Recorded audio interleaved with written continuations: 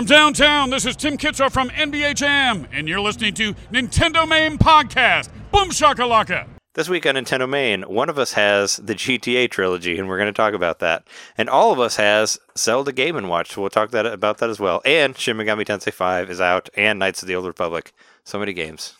It has an alarm. 12 out of 10. If you want it, buy it.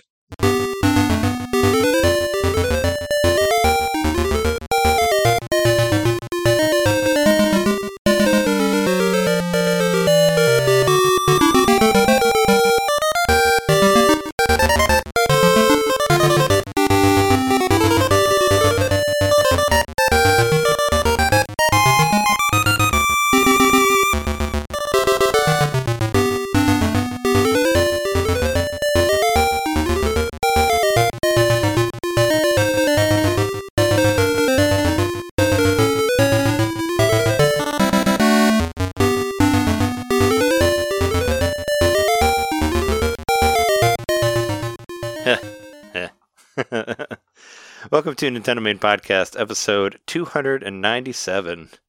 Your place to hear Nintendo fans talk about games that were not on Nintendo, but are now, but are whatever. Which we'll talk about in this episode. So this is episode 297. We have a couple episodes in between this and the 300th episode. And if anybody would like to send us a message for our 300th episode, send it to nintendomainpodcast@gmail.com. All you need to do is just record yourself telling us something about Nintendo Main Podcast.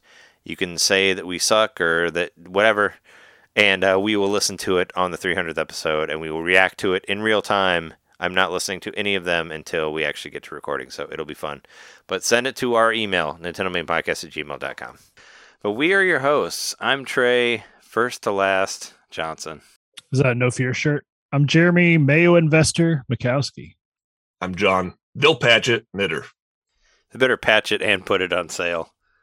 that's what. And put it on a damn T-shirt. That's what it takes for me to get interested in it.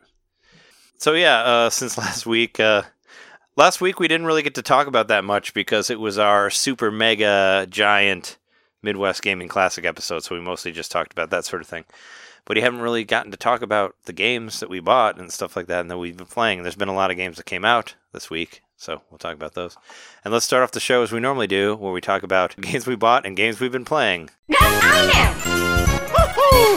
I think that this episode, we should start off with John's game, because that's like the talk of the town, right? That seems to be I think so too. Game of the moment. It seems to be the big game that people are talking about, so I think we should talk about that one. Honestly, it's why I'm here. I want to hear about this.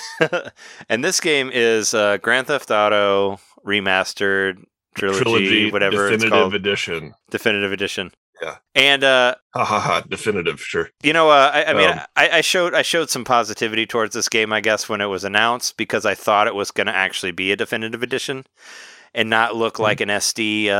Have you ever tried hooking up an SD card, an SD system to like an HD TV, and have you seen how bad it looks? Mm-hmm. That's the impression that I got from the footage that I saw of this game.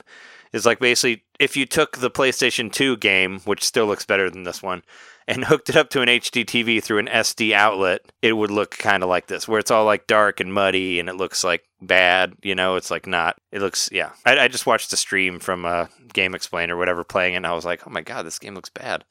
But I haven't, but I don't have it. This is just what I got from it. I was like, it kind of like took me back. It was almost like anti-nostalgia. It took me back to like the Grand Theft Auto days and how I hated it when it was out. And I'm like, oh yeah, there it is again. But it was really janky when it came out as well. So it's not really that much. But I think the main reason that people are really pissed off about it is that it's definitely not the definitive edition.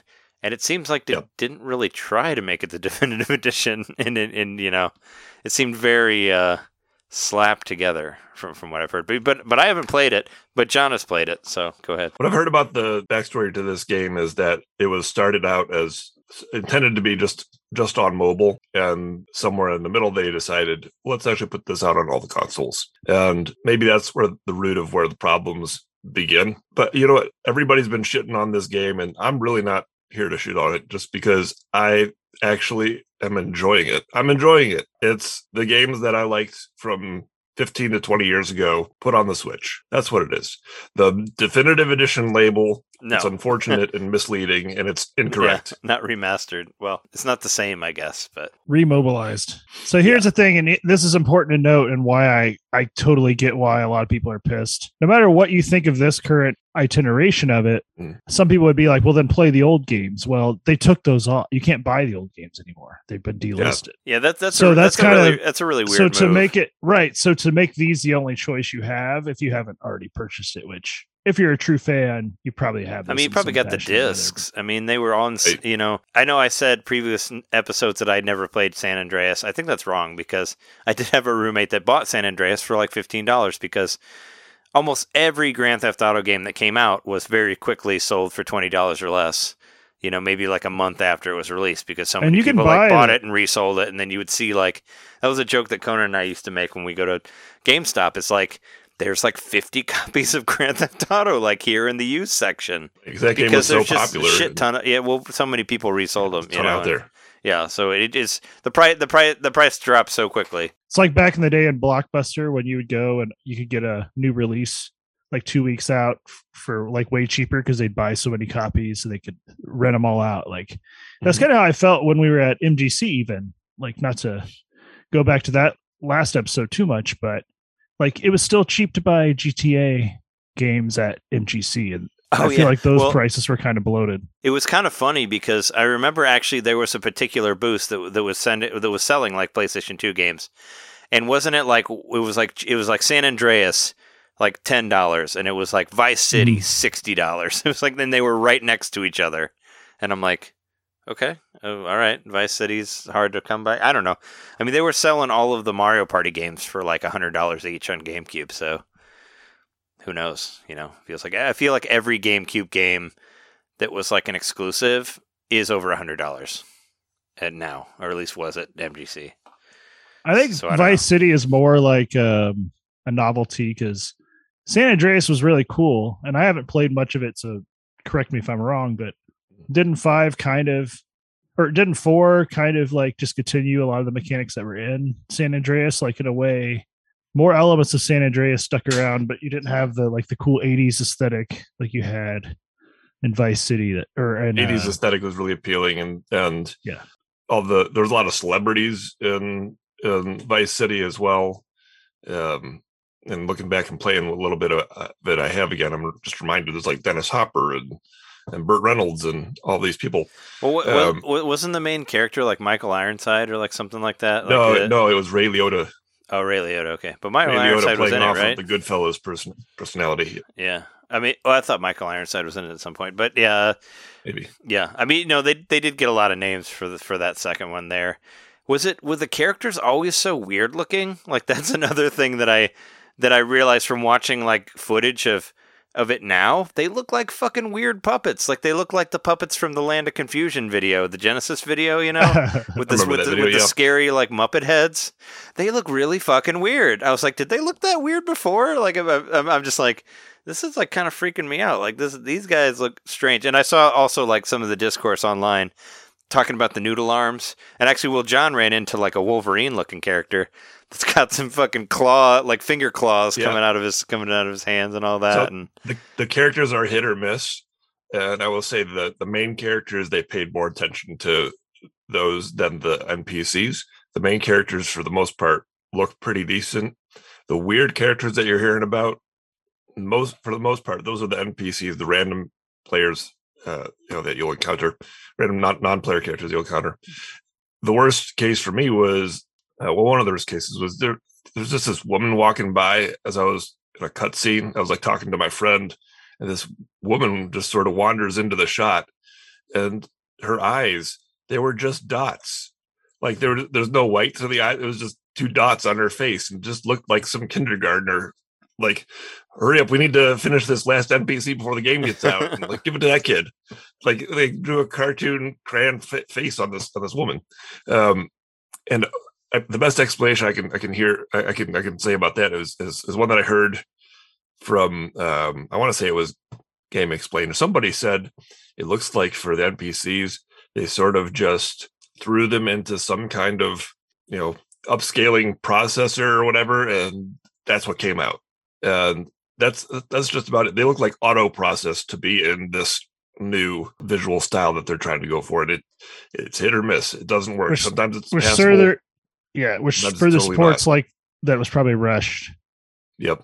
I mean, what I was talking about was not necessarily the NPCs, because I was watching like somebody play it, but it was the actual cutscenes with like the main characters, and I was just like, they look weird. Like that was just me being like, man. And even the main character I thought looked like a weird Muppet. So it was like, I was just thinking to myself, I was just like, did they look that weird before? I don't know. I mean, it's just.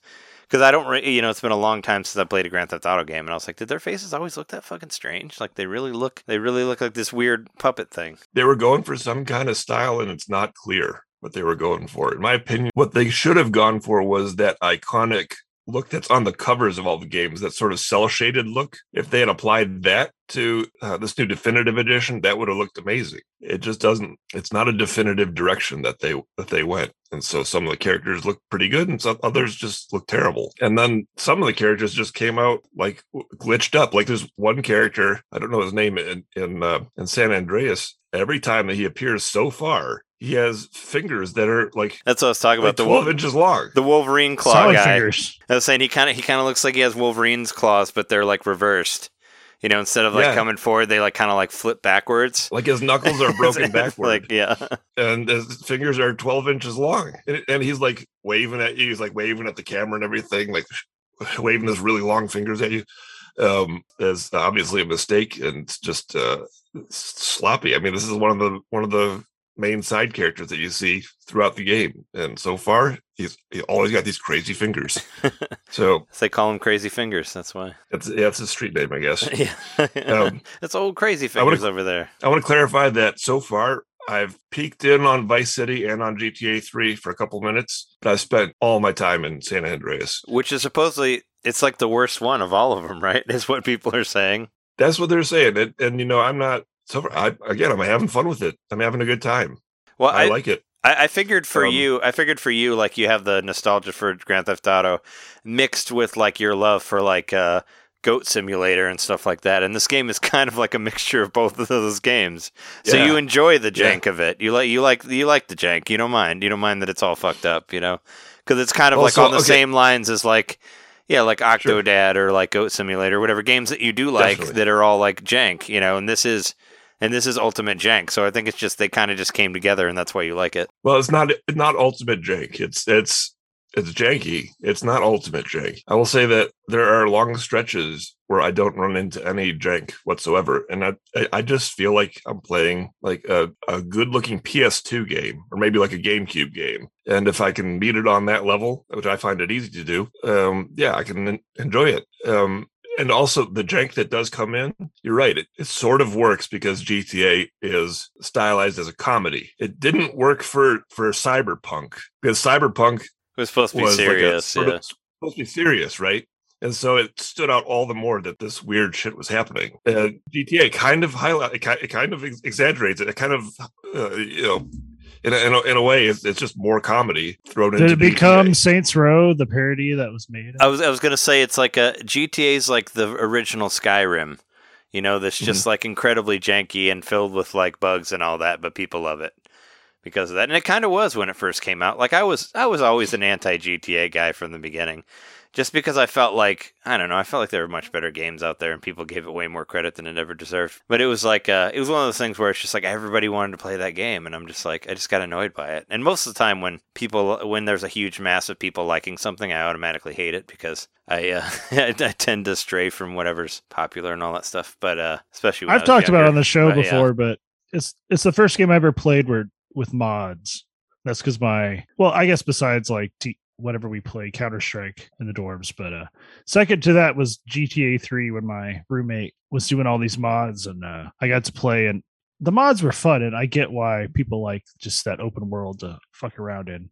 Obviously we have much better open worlds now, but I guess I never got serious about these games, but I thought they were cool enough that I liked playing them. But to me, like I'm reading that maybe this is just okay, so you said it was like being developed for mobile, and then they said, you know what, let's do it for everything. So it wasn't like they took the mobile version that already existed and tried to upscale it. This was a new version. I saw that people were saying that it was based on the mobile version and not like a built from the ground up, which is what they claimed it was going to be. So I think that's another reason why people were really angry about it, was that it was not by any means a definitive edition and maybe didn't need to be $60 for what it was. I mean, I'm not even mad at paying $60 prices for or it. whatever, but I'm enjoying it. It's 3 very long, involved games. I mean, you'll get a lot of. I mean, $60 is. I'll get a lot out of it. I mean, and they've even said that in a lot of the reviews, that where it's like, I mean, if you are fine with putting up with the bugs and like the jankiness of it, then you'll enjoy it, because it reminds me of when I bought like a Star Wars Jedi Outcast for GameCube, which is an incredible game. But the GameCube port of it was not great. It was the frame rate was bad. There was screen tearing and all this stuff. But I didn't care. I just wanted to play the game, and that was the only way I could play it. So I did, and I paid $60 for it, and I loved it. So I mean, to each their own. But for me, when I was looking at it, I was just like, oh no, I don't know. That's I'm like, I don't need that. But also I have 2 other games that I'm much more interested in playing than Grand Theft Auto. Like the whole reason I wanted to give Grand Theft Auto a shake again was because of the possibility of them like scaling it up and making it look like a nice looking HD game and all that stuff, which obviously did not happen. So that's what swayed me from it. It didn't do that, but it looks like a GameCube game. If you can stand playing a GameCube game in today's day and age, then it won't bother you. I mean, well, I love GameCube games, but from what I've seen of other people playing it, it looks like a GameCube game plugged into the SD plug of your HD TV. So it looks like somebody pooped all over it. It's incredibly dark and like smeared and like, all that stuff. And there's parts where it's dark. I've not felt that it's smeared. There's parts where the shadows just like don't somebody really just work. Smeared something on it where everything's dark. Like it doesn't look like the colors are in the right place. There's certain specific areas, and it's by no means like present throughout the whole game or whatever. But where you'll go into a store and where there are intended to be shadows, the object is just like solid black. So like I was walking into a convenience store, and in the back of the convenience store, all of the shelves were totally black to the point where I could not see what was on the shelves. But the floors and everything else around the area of the store was colors. You could see what it was and all that stuff. It's just like this black object sitting in the middle of the room. It's obviously a lighting error. That just happens occasionally. It's not all throughout. When you're driving around, whatever, you're not going to see any little shadow issues, whatever. You'll see some other stuff. You'll see like certain times where something is moving, the edges around that object look pixelated. Like it's like that might be the smearing you're talking about, but it's not like all over the place or whatever. It's not all over the entire screen. Some of it kind of looked like almost 64 level of smearing, where it's kind of like, I wouldn't say that. You know what I mean? Like parts of it this is just what I saw from from somebody playing it, just from a live stream, just from a Game Explains live stream or whatever. But I've watched a few reviews of it, and yeah, there are some parts that look okay. Like for the driving, I was like, well, this looks better, but I'm just, for me, I was like, I'll wait for a patch and a sale for that because I already have games. I think it says a lot that they didn't let anyone have any advanced copies of it. That too. Yeah, and nobody got it until Friday. Yeah. I also think it says a lot that they forced you to buy it as a trilogy, and you couldn't. They didn't break. it down. I was wrong because I would totally pay $20. Wrong. Yeah, even knowing it was janky, I would pay $20 for one of these games just to have it. Like it would be worth it to me for that price. But to be forced to pay $60 with no advance now we know, but like for a fan that wanted to buy it day one, like you, John, it's shifty as fucking. That's bad business practice on the company's part alone. Not to mention, I don't want to like disparage any of the people that actually made the game because they were probably under duress. But the publisher themselves, like something's wrong here. Yeah, there was no need to push this out. It was just for Christmas. That's the reason they needed something. They haven't had a game since I think it was Red Dead 2. Yeah. Right? Was that their last game 3 years ago? Yeah. Well, I mean, they needed something. I would say, but Rockstar, they have another thing that people are so pissed off about is like they have so much money. Like they have this big company and they have the resources to make this game good. But why did they not? Like why they gave it to someone else, didn't they? Like it's a different company that made it. Yeah, like why did they not use the resources that they have to make it the actual definitive edition that they promised instead of just making it this garbage, whatever, Like reskin GTA 5 with Yeah, why did they old outsource it games. to somebody else? Like that doesn't even make any sense. So- Like they're not doing anything except for re-releasing GTA 5 over and over again. I'm unclear if they've actually really outsourced it, because the company that made this is called Grove Street Games, which if you played San Andreas, you know that Grove Street is the name of the gang that you're a part of. So I'm wondering, did they outsource it, or is this just like some little enclave inside of Rockstar that was created to do these kind of ports? But why wouldn't they just say Rockstar? Because that's like got the. But also, why wouldn't they use their company to make it? Like they have. Yeah, I don't know. They have the ability to do it. I don't know. Like it's just weird. Yeah. It's weird to me that the name of the company that made it is Grove Street Games, and your gang is the Grove Street Gang in San Andreas. So That know could what still the be a connection is there. tribute name true. of the company. Yeah. I don't know, but I'm glad that I personally bought it day one, because I might have been negatively affected by the reviews and said, "Oh, wait, it's actually trash and it doesn't work and it's broken." I bought it not knowing any of the reviews, and I'm having a great time with it. So I would recommend to anybody who was like me, who's like, "Oh, I want to play GTA on the Switch." You Let's have say- it. Don't wait. Let's say like a hypothetical opposite, John. Let's say like Mm. it was getting praise and like universal praise Yep. in games media, and you were running into all the stuff you did. How would you feel? Would you feel like you need to speak up about the jank? Yes, yeah. I mean, it needs to be vocalized that it's out there, and this is not the definitive edition. If you're looking at it as the definitive edition, all that it is, all the 4s and 5s are warranted. But if you personally, not some game reviewer or whatever, just a guy who wants the games, wants to play GTA on the Switch, you can choose to look at it that way. You could say that's just GTA on the Switch, just like it was in the PS2 era. I mean, that could be for anything though. Like any game that gets any bad review, you'd be like, "Oh well, but that's this game on this thing." Well, but we're talking about a game that was released 15, 20 years ago or whatever, and a new version of it is out today. Like, don't look at it as a ugly Switch game. Look at it as a pretty PS2 game with some broken elements. And then once you go into it with that, you can enjoy it.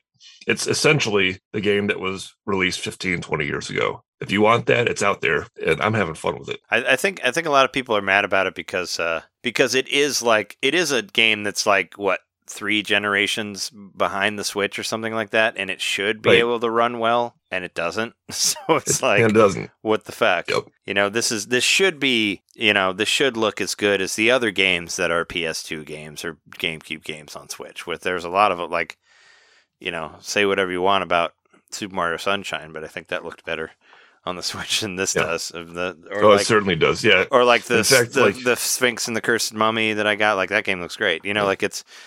I don't know. I was hoping that it would be like upscaled, like because I love old GameCube, PS2 games that are upscaled and look nice. They look like an HD game, on the system, and even like 64 games they've done really well with. Yeah.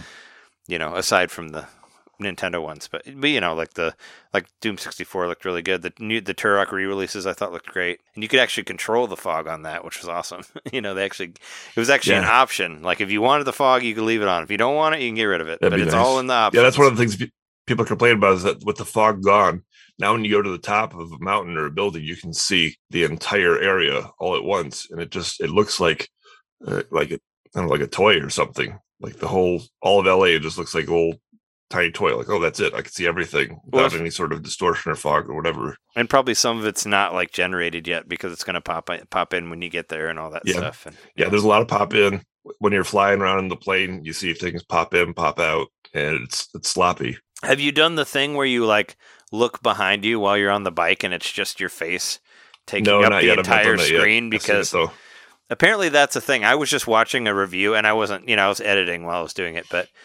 it just had the face like in the entire screen. And I'm like, what the fuck is that? I was like, was that in the original game? Like, why is his face taking up the entire screen? And it's apparently like they're that's trying to be like Metroid Prime. And apparently that's a thing that's like a fuck up, or where you try to like look behind you and it's just your face like stretched. Seems like it's just in taking up San like Andreas. almost all of the in San Andreas was what it was. But I was just like, that's funny looking. Is that? I saw a video of someone.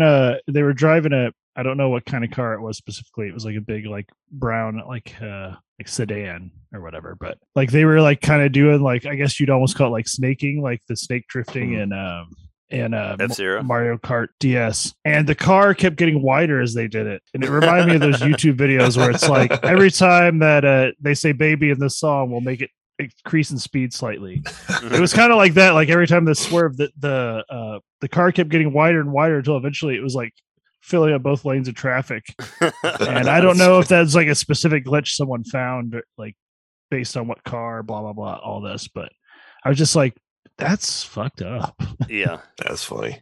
Yeah, I'm on the bugs and things. Like I found a bunch of funny ones. I've never found one that I would say is game breaking. So don't be worried about that. You know, has it crashed yet? Has the game No, crashed or thrown you out of it or anything like that? not crashed, not thrown me out, anything like that. The worst thing that's happened as far as like interfering with the gameplay was it's happened twice now that I start a mission and the info doesn't appear on the GPS, so I don't know where to go. But I just restarted the mission, then it appears. Yeah. That's only happened 2 times I've been playing it for about probably 8 hours now. And that's it. All the other bugs are just funny. Have you run into the rain problem? Apparently, when it No, rains really hard, you can't see anything. Which I was actually, I saw somebody like took the rain effect from GTA and put it in Doom. Have you seen that? I saw that on Twitter, and I'm like looking at it. I was like, man, you can't fucking see anything on the Doom. But I watched the video of the GTA with the rain, and I was like, well, you know, that's not that bad. I can still kind of see where you're going, and I'm personally a huge fan of rain in games, so. If it was like coming down that crazy, I'd be like, "Oh, that's cool, man!" You know, because I like the weather effects and stuff like that. So, but the video makes it to where like, but the Doom one looks makes it look really bad.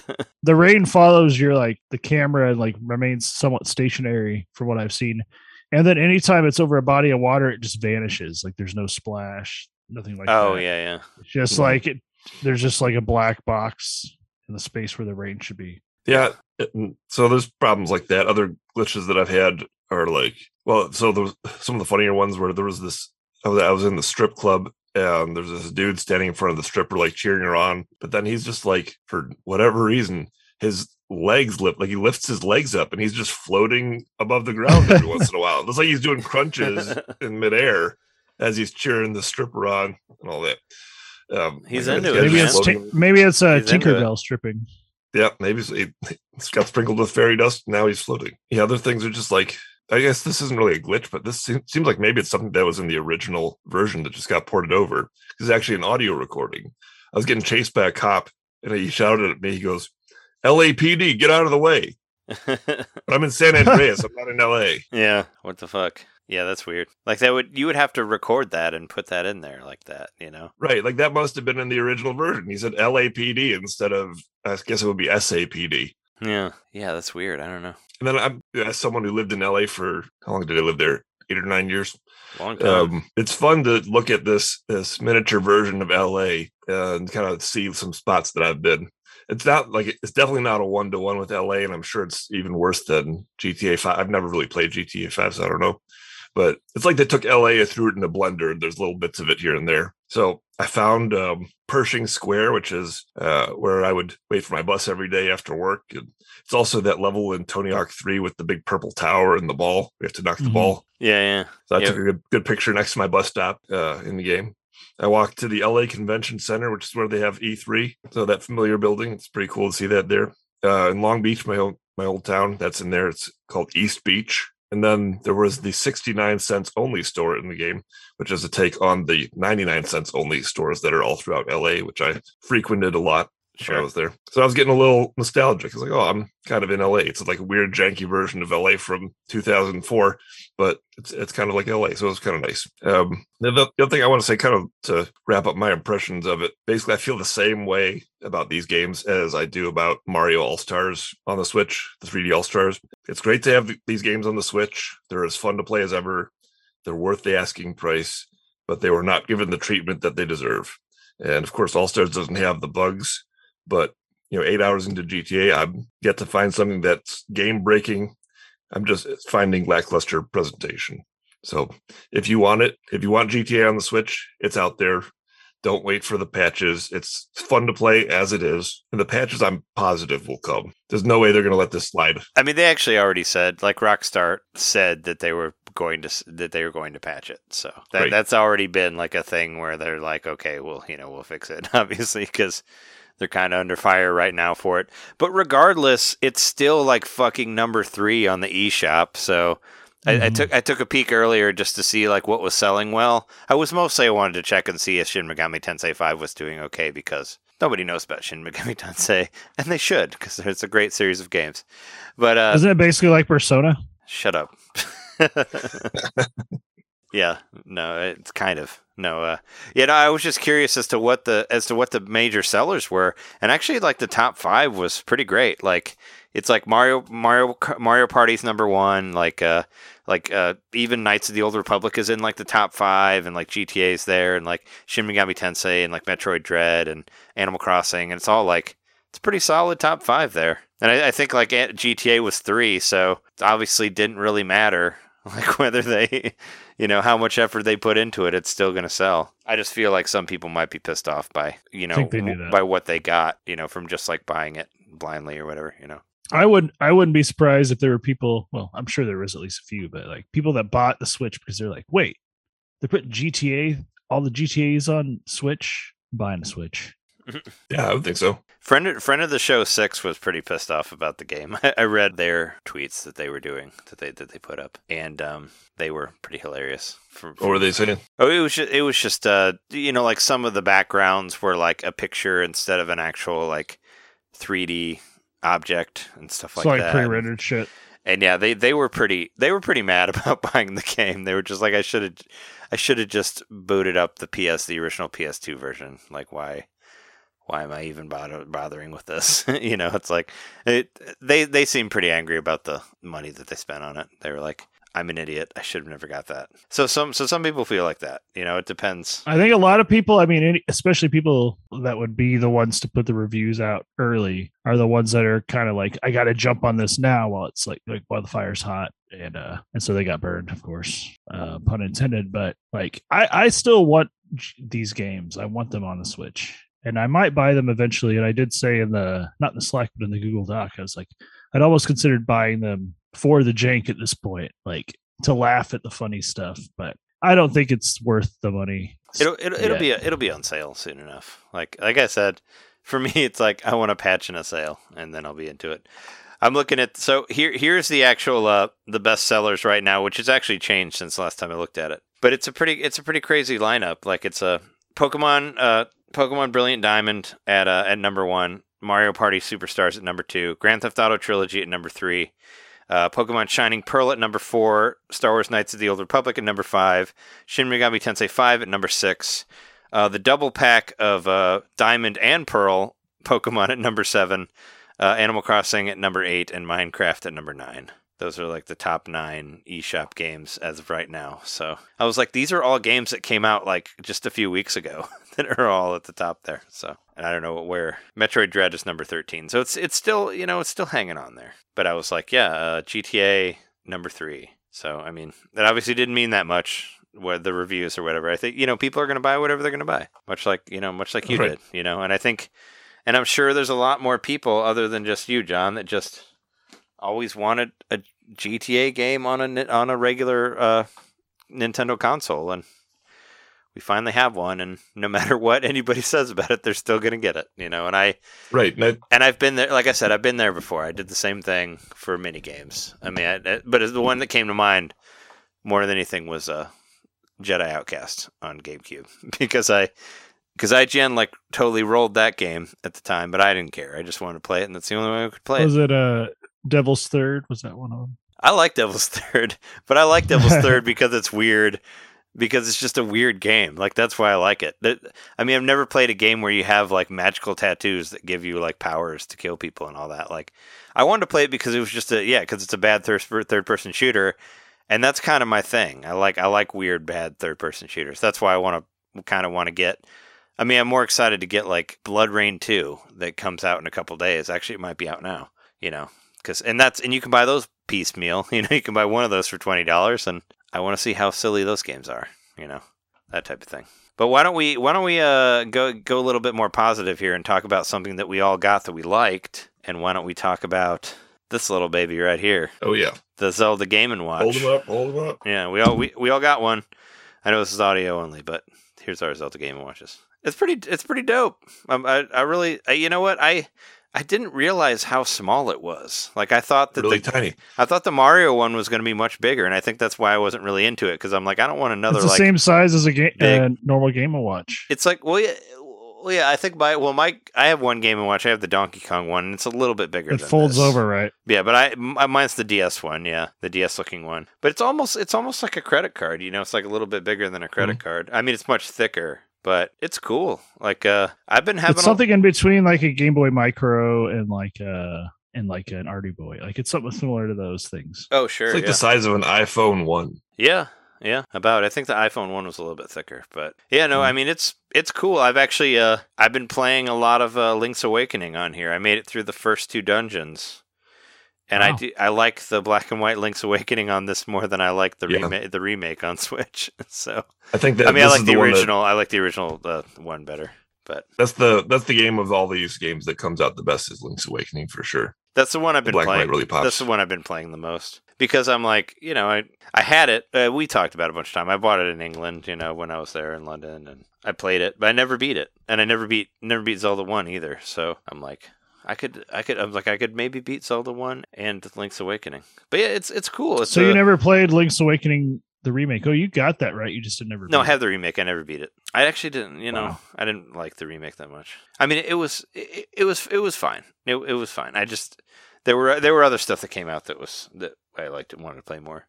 So kind of like how you helped me with Mario 64. If you ever wanted to do the original Zelda and have me like help you out, I was actually hoping to do it with my wife Jess, because she is very good at Zelda 1 as well. Like she's. Oh, really? I didn't know that. Yeah, she actually. I showed her. You know, right when because I've been out of town on a job over the weekend. I was in Indiana for like 4 days.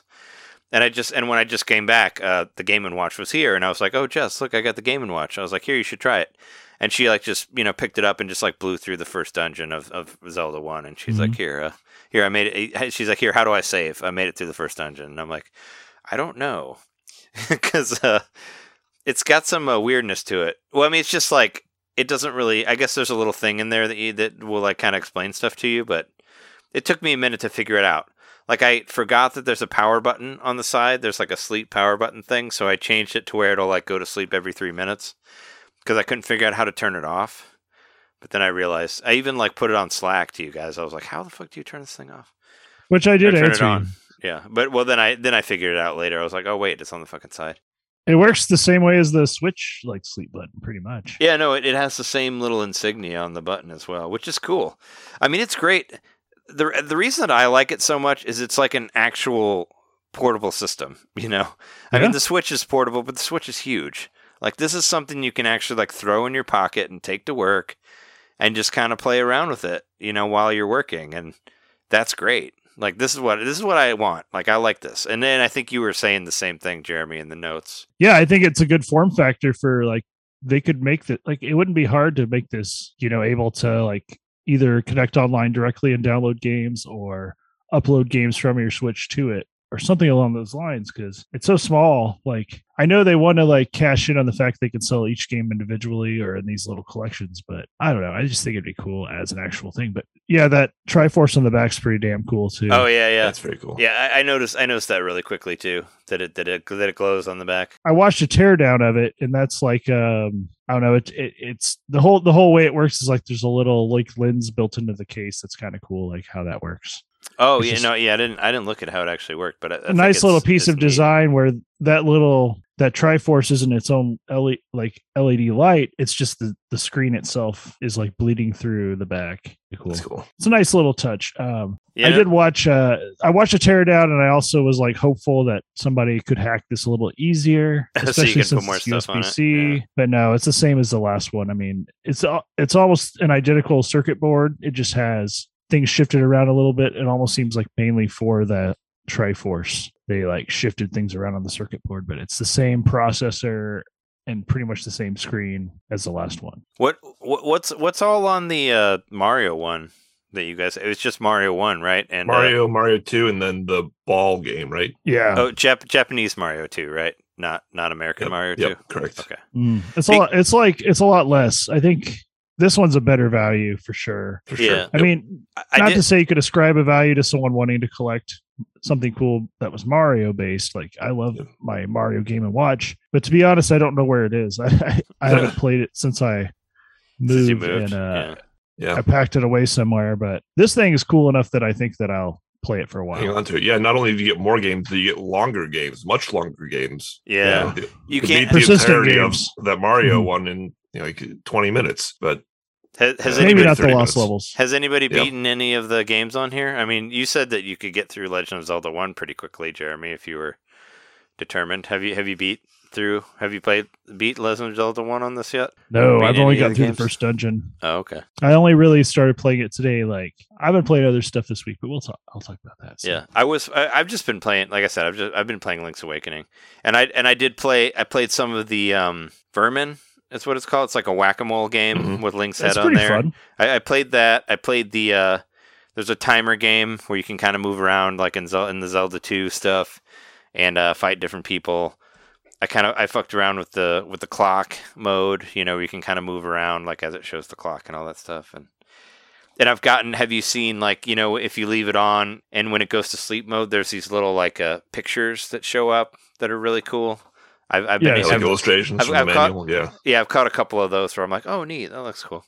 But after like actually holding and having one of these, because I didn't have the Mario one, I did kind of feel like a little bit of FOMO where I'm like, oh man, now I kind of want the Mario one, because now that I actually have it, I was like, oh, this is neat, and like John was asking me on the Slack, like what if I thought about getting one. And I was like, yeah, you know what, if for some reason I was at Target and I would see one in the wild, I would pick it up, just because I think it's a really cool thing. I didn't realize it was so small. Like that's what really blew me away about it. I guess for some reason I thought it was going to be bigger, and I like the size of it. And I'm working for the next couple days, and I'm going to bring it to work with me. Just because I can just throw it in my... It's like the same size as my little wallet thing that I have, and I can just throw it in my pocket and just take it to work, and I got something to fuck around with other than like looking at Twitter or Facebook or whatever on my phone. I'd rather play this, when I got some downtime. It's so awesome. The you just be like, oh shit. USB-C? There it is. Yeah. Oh, the sleep No, the button. headphone jack. Well, the button sleep on the button, side, because yeah. you're just like, I'm playing right now, and then I just hit the button. Mhm. It goes to sleep. Yeah. I jump right back Good into it. enough. Yeah. So And if you're out in public, like there's no headphone jack, so No. you can't really like listen That's to the game true. in some situations. No, I mean, I would But just that's play. unfortunate. I just play with the audio off. But you are the sound guy on the movie set, so you're not going to be pissing off anybody. You're No, the guy. I was just I was playing it the other night while I was editing, just with the sound off, and it's I know what these games sound like.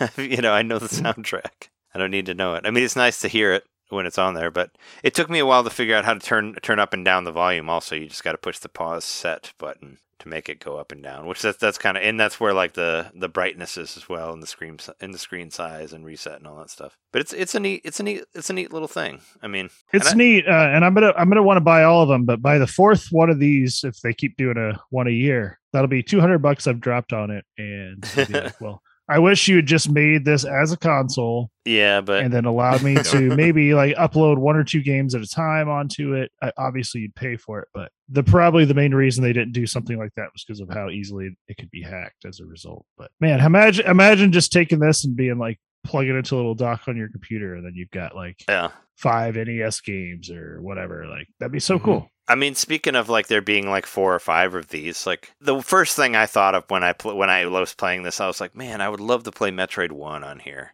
I would love one that has Metroid 1 and 2 on here. That would be so cool. Just because Metroid gets like no love whatsoever, it never gets as much love as Mario and Zelda does. I don't think that's ever going to happen. But Except for Dread.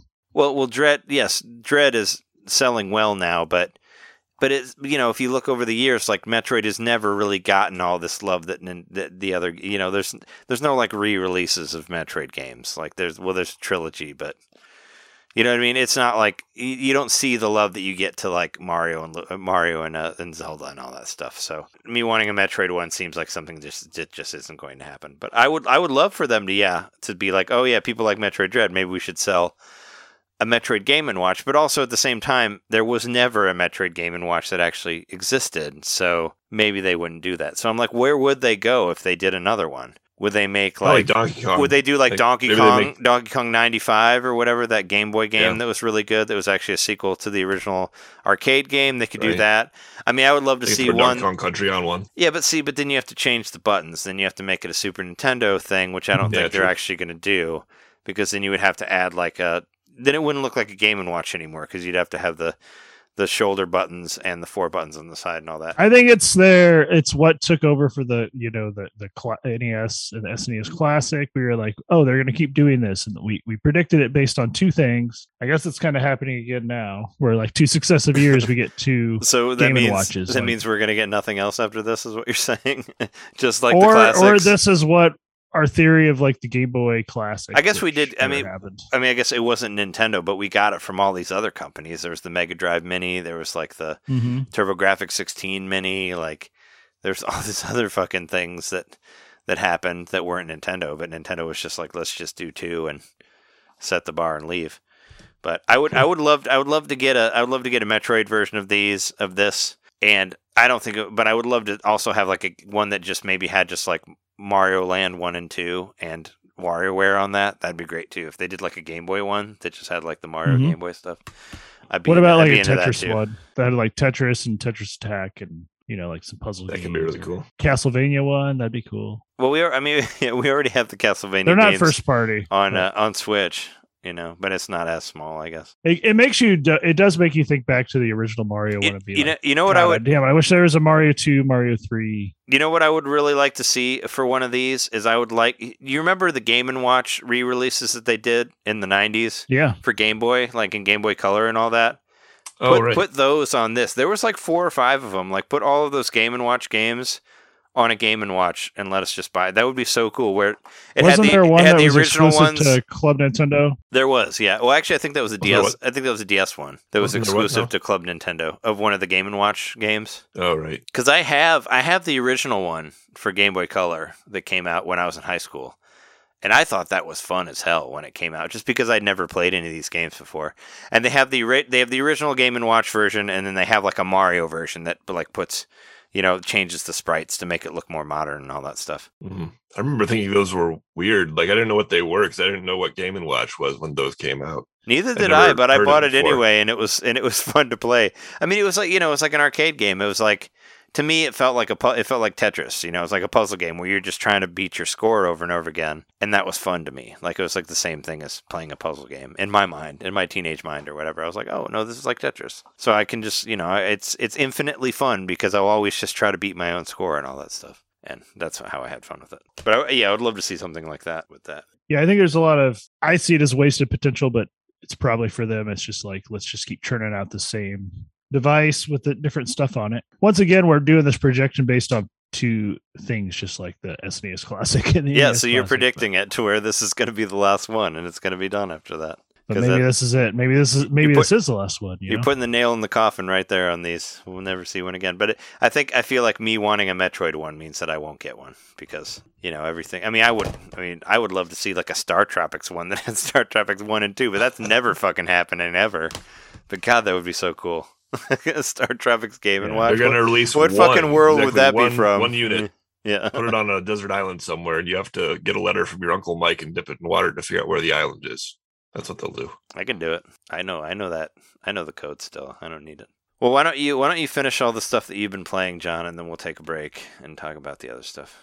The other thing is just that I've been playing Mario Maker 2. They had a Ninja speedrun course in honor of this Zelda Game & Watch, which is pretty cool, of course. Oh, cool! I didn't know about that. Like, what is? Yeah, check it out. What is it like? Like, how does it honor the Game & Watch? It's a Link level, so you're wearing the Link costume, and you run around shooting your arrows at different POW blocks. I think the speed run might be over officially, but you can still play those. Yeah, check it out. It's a fun level. Still holding the candle for old Super Mario Maker 2 there. Oh yeah, going for 2,000 hours now.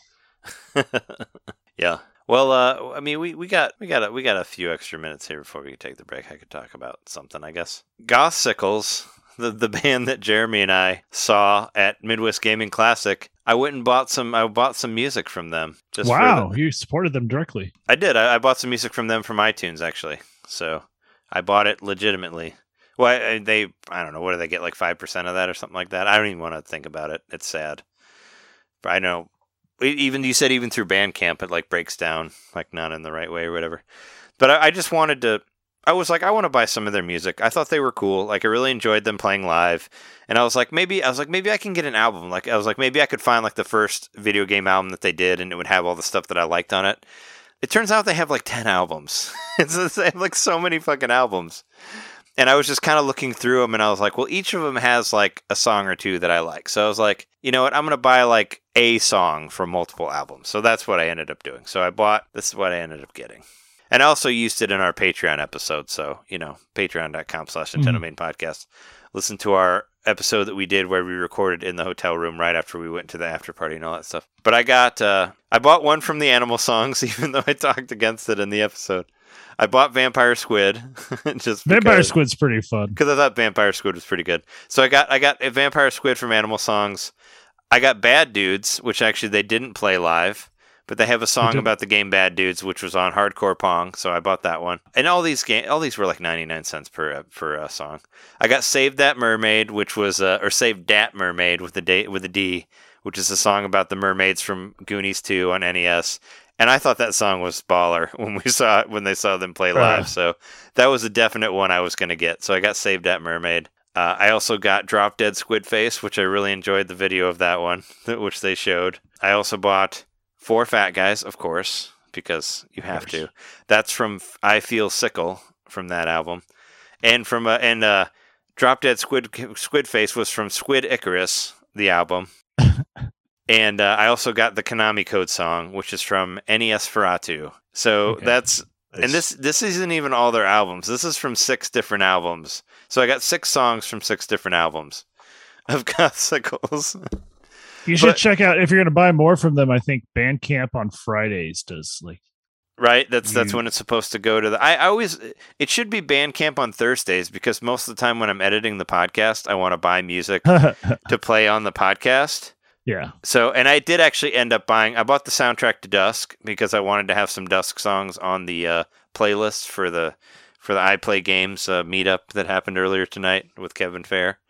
So I did buy that, and I also bought Chip Tanaka, which just came out today. It just premiered. It just released at the recording of this. So you've not heard it yet? Oh, no, I did. I've been listening to it all day. It came out like at midnight yesterday, I guess, because now it's midnight. That is going to confuse all the listeners. But but the day that we started, it came out on Wednesday at midnight. So I've been listening to it all day, and it's great. I mean, it's I've loved everything that Chip Tanaka's done in album form and all that. So it's just more greatness. It's one, I don't know. It just makes me feel good to listen to it.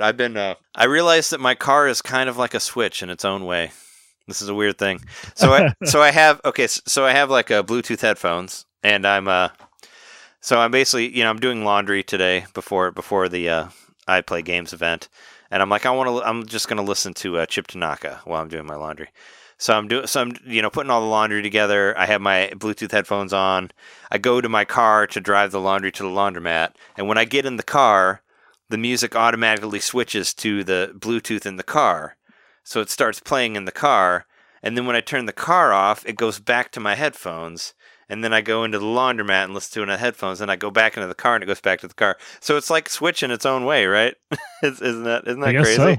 I've never done this before. This is the first time I've ever tried this, but yeah, it will automatically switch back and forth between my headphones and the car, depending on whether the car's on or not. That's fucking cool. It's like almost its own like musical switch there. I never tried it, I remember when you got your 100-disc CD changer.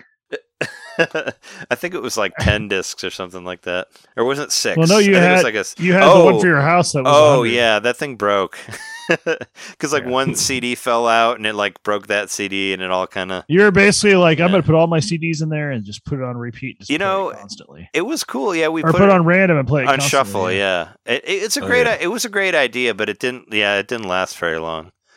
But no, I did really enjoy that 100-disc changer. But it kind of just fell apart. Like it fell apart on its own. Like just trying to take the discs out, involved. and it would miss the disc, and then the disc would break, and then everything would fall, and then it would fuck up the carousel thing that's in there, and yeah. But listening to these Gothsicles songs, they actually remind me a lot of the early Adam and His Package albums, which is pretty cool. I was getting that vibe when we saw him Yeah. live, which and some of I was those, throwing a lot out there, but I feel like I said well, something. some of those songs that have more lyrics to them that aren't just like, Mhm. aren't just like Contra, 30 Lives. Like there are ones where they actually sing about, like the Save That Mermaid, Mhm. definitely sounds like an Adam in His Package song, like 100%. It reminds me of I like wouldn't some be of the surprised if some of they the earlier liked albums. Adam as Package. Yeah. It reminded me least a the lot of keyboard those player. a lot of those early albums that I would listen to, which I listened to like every Adam in His Package album. So I was like, this is, and like the way they sing, like kind of sounds a lot like his voice, like the same sort of like, kind of wimpy, squealy, like vocals and all that stuff. So We saw Adam and his package together at the Fireside. did we? Yeah. Oh yeah, He yeah. had just had a, I think it was a CD Walkman like that he had hooked up to the sound system because something about his equipment he didn't have it or whatever. Oh, nice. You forgot his package? He didn't have his package. His package was the Walkman. His package comes in all shapes. In that case, it sizes. was, yeah. But he had like a electric guitar he's playing along with it. But yeah, Gossicles they're a lot of fun. I listened to all those songs that I got, and I put 3 of them on our Patreon episode. So listen to that, and you will get to. I have a new goal. I want to be in a video game band. Yeah, We'll see if that ever happens. Gossicles inspired you to be. They're pretty cool. I like their. I just want to like play their at a approach. convention. Yeah, I like Mhm. their approach. We were actually, I was talking to Kevin earlier about the video game, the Very Important Gamer, like in the after party and all that stuff, and it kind of sounded like he felt like it had gone a little stale because he said they've kind of had the same bands play there like every year, and this is our first time that we've experienced it. And I was like, Kung Lao was there. They were funny for what they were, but I didn't think they were necessarily a great band. They were just kind of like. It's like 70% covers. And he's like, yeah, Kung Lao plays like every year. And I was like, okay. And he's like, yeah, it's a little stale. And maybe that's why he ended up not coming out to the after party. But I told him, I was like, I thought it'd be a little bit more. I thought it was going to be a little bit crazier. I thought like we'd be doing shots with Tim Kitzrow or something like that. I mean, he was there, but I thought it'd be a little bit like maybe next year it'll be bigger. I don't know. And I know it was in a smaller space last time as well. So, but here, let's do this before we take a break. I don't want to forget about this, but I couldn't do it last week because we were doing our Midwest Gaming Classic stuff and I didn't have enough time. But Jess bought me the Metroid amiibo, the Metroid Dread amiibo, right here. I mentioned it before on the show that Instagram advertised it to her, so she was able to get it through GameStop. But I have not opened it because I wanted to open it on the show, so I'm going to open it right here, and then we'll take a break. How about that? So. Okay. So if I open this, I can finally get. Jeremy still has not opened his. But doesn't it bother you that you. Well, I guess you don't have 100%. I was like, doesn't it bother you that you don't have all of the energy tanks? Because I want that last energy tank. And you know what? I'm going to fucking get it. Last energy tank and last missile tank are right here in this box that I'm opening. So that's what kind of. It's like that heart piece that you never got. And plus these amiibo look pretty rad.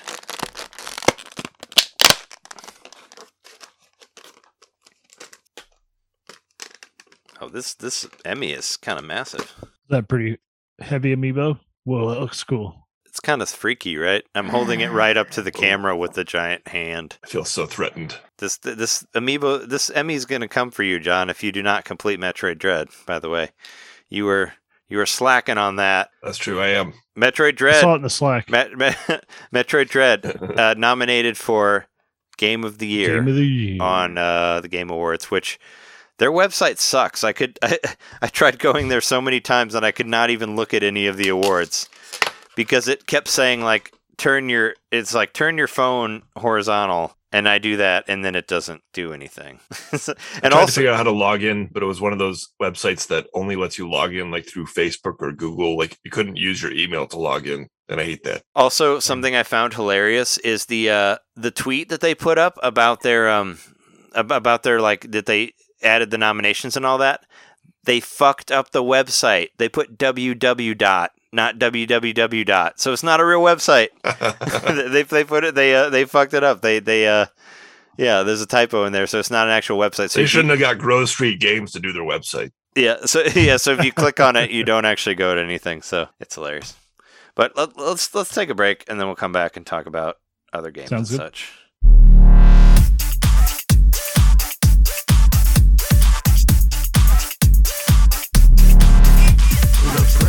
been kidnapped by ninja oscillators.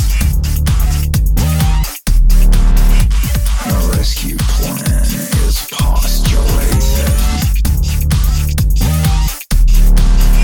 We're gonna curb stomp all the crime in the city using two mean men connected by MIDI. Are you a bad enough dude to cut off the resonance? Malformed macromalevolence. Are you a bad enough dude to cut off the resonance?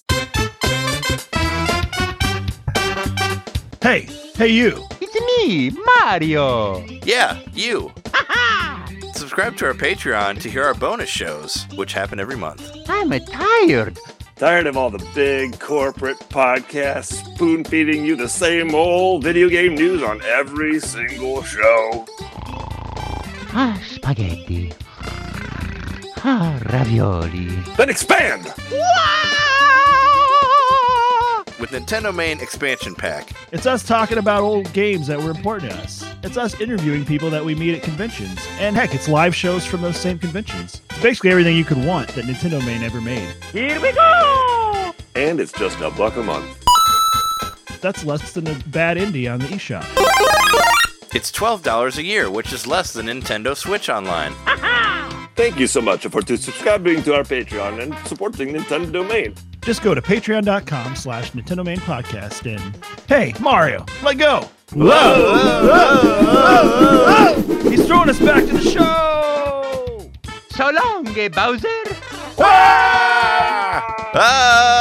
Patreon.com/Nintendo Main Podcast. Game over.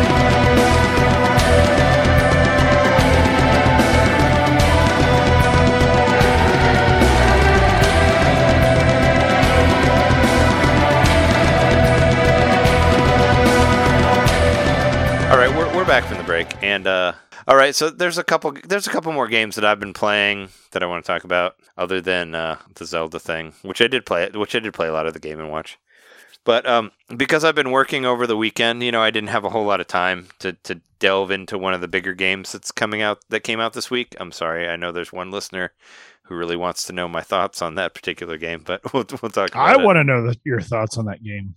But the game that I've been playing the most is Star Wars Knights of the Old Republic, just because I've played that game so much that it's very familiar to me. So it basically became like my calming game. I always, whenever I go work anywhere, I was away. I was in Indiana over the weekend, and I was staying in a hotel, and I always take my Switch with me with the dock and hook it up to the TV and all that stuff. And that's what I did after work. Is I'd play Knights of the Old Republic, which is great. Speaking of, if you want to talk about ports to the Switch, which I was very excited about, Knights of the Old Republic is great. I think they did a really fucking good job, and they didn't call it the definitive edition. It's not $60. It's $14.99, which is an excellent price for an incredible game. So between what John gave me, which I'm thanks a lot, John, for giving me that $10. And then my gold points, I can just buy this if I want. Like, I can just download it. Well, do you think I should? Let me try to convince you here. I'll just tell you about Knights of the Old Republic.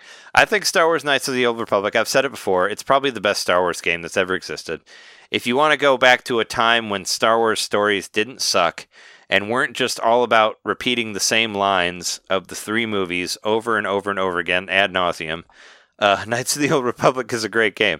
I think it's great for anybody who's into like Star Wars lore. Like I fell in love with it because number one, it's kind of it's based on two things that I love. Number one, it's based on the Tales of the Jedi comics from the 90s from Dark Horse, which I actually started reading again while I was playing this game, just because I've been so into it. But which was Tales of the Jedi took place like 400 years before the Skywalker saga and all that shit. So it's all apart from all this stuff. And Knights of the Old Republic is actually a sequel to that, and that was a comic book series which I read in high school, which was in the 90s. Also, the game was based on the Star Wars role-playing game, which I was playing in the 90s as well. So you see a lot of the stats and stuff from various different weapons and whatnot from the tabletop Star Wars game, which is really fucking cool. So I felt like, I don't know, the game blew me away because I felt like the people who made it obviously knew the story of Star Wars. You know, they actually knew they knew that there's a part where you go to a Jedi temple and you learn all the ways of the Jedi, and you also go to a Sith temple and you learn all the ways of the Sith and like what it takes right? And what it takes to go to the dark side and all that. Yeah, it's a BioWare game, and I think it's better than any of the Mass Effect games. But that's me. I couldn't really get into the Mass Effect games. I played through 2. I have 3 for the Wii U. I played like 10 hours of it or something. But it never hit me as much as Knights of the Old Republic did. I just felt like it was written really, really well. It's a similar thing where, like, you know, you can go to the light side or the dark side based on what choices you make and all that stuff. And I think you might like it, Jeremy, because it's not really... I never felt like it was too heavy on the battle system. Like, I never really got stuck anywhere. Like, there are some, like... I mean, you do have to destroy a ranker, like, by yourself, but if you're not stupid about it, you can make it through. Like, mostly I just threw grenades at it until it died. You know, if you have enough. Or, like, you throw grenades and you kind of just stay away and just, like, shoot it. Just shoot it with your blaster until it falls down. You know, like that type of thing. And because it's, like, based off a PC game, you know, you can save whenever you want. Like, you can do, you know, save states, whatever. You can save at any time. So if you're stuck on a thing, you can shoot the ranker once and then save, and then shoot him again and then save, and then, you know, like that type of thing. And actually, a funny thing happened to me while I was playing this game in Indiana. We had a 10-hour. It was a long day, and I was really tired. And I got back, and I was like, I'm gonna play Knights of the Republic for a while. So I booted up. I do a bunch of stuff. I play for like an hour and a half, and then I'm like, I should save. Then I go to save, and then I just, without even looking at it, I hit load instead of save, and it just loads back to an hour and a half before I did all this shit. I just lost everything that I did, and I'm like, what? It got overwritten? No, instead of saving, I loaded it. So I didn't actually save. I played it for an hour and a half, and I didn't save. But I'm like, I'm going to save. But without even looking, I hit load. So I loaded the game that I originally started with an hour and a half before. So I lost all the stuff that I did, and I'm like, oh my god, what the fuck? But still, I'm like, you know what? I didn't really do that much. So I just went through and did all those things again. I skipped all the dialogue because I already know what it is, you know, and I went and did all the shit that I did, and I kind of just went through it in like 10 minutes, and then I actually saved. And it wasn't that bad, but my brain was so fried from all of it that I just kind of didn't think about it, and I just hit load instead of save. But I made a character. I've almost done that, or I have done that before. Oh my god, that's one of the worst things you can do. Is it sucks? Yeah, it's a save. It's literally like the save state nightmare where you, and then like I did it on Zelda 2 multiple times on emulators where you save yourself into a loop state of being fucked. Yeah, but I mean, the cool thing about this is I like just played this game not that long ago. I started playing it on my Mac again on Steam, you know, so I played like a good 10 hours of it, like maybe like a few months ago, so the game's pretty fresh in my mind. So this like whole first part of the game, I just played it, so it doesn't really seem that, you know, I can easily just go through it again because I kind of know what to do, and I just, like I said, it's an action RPG kind of, right? So it's like I know it's Western, so is it more like you're doing things in real time, or is it like it's real time until you're in battle? The battle system is really simple. Like, well, at least as far as where I'm at, it's very simple. When you start to get like force powers and stuff like that, it does get a little more complicated. But as of right now, you just click on people. You just click on somebody and hit attack, and then your person walks up and attacks them, and that's all it is. It's kind of like maybe like a little bit of a turn-based thing, but not really.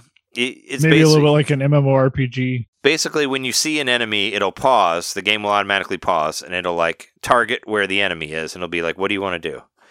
And you'll click like attack, and then your character will run over there and just start doing the attack over and over again until you decide for them to do a different thing. It's basically how it works. So it's pretty simple. I would say the battle system is probably not its strong suit. What won it over for me was the writing, like the writing and the characters and just like right off the bat of this, and I feel like it's still like relevant now. It's very it's all about racism, like very much so. And so the game starts off. You're on a battleship. Your ship is getting attacked. You know, like all shit's gone to hell, and you have to go. You know, you basically have to like fight your way through all these different people that are on the ship, and you find your way to escape pod, and you go to this planet called Terrace. And when you land on Terrace, there's this like virus that's going around Terrace, and the entire planet has become quarantined, so nobody can leave there. So Terrace is kind of an in-between planet. So there's a lot of like non-human aliens there. So you run into people saying, you run into people like having their own like little, you know, ministry thing outside, saying that the problems of Terrace are caused by all of the non-humans that are there. It's very similar to what we're seeing right now in America. People saying that all their problems are caused by non-whites, and not the rich people who constantly stand on their shoulders and push them down and all that. So it's very like, I'm like, holy shit. And yeah, there's the quarantine, there's the virus, there's the rat ghoul virus, the COVID virus. Like it kind of like hit me. I was like, hey, you know what? Everything's still the fucking same as it was in 2003 when this game came out. So it's like, so I'm like, holy shit. It's I don't know. I feel like it's just as relevant as it was before. And I know that they really get into a lot of like the racism stuff with the different alien types and all that, but they hit you right over the head on it, like right at the beginning of the game. Like it's already apparent that this is an angle that they're going to.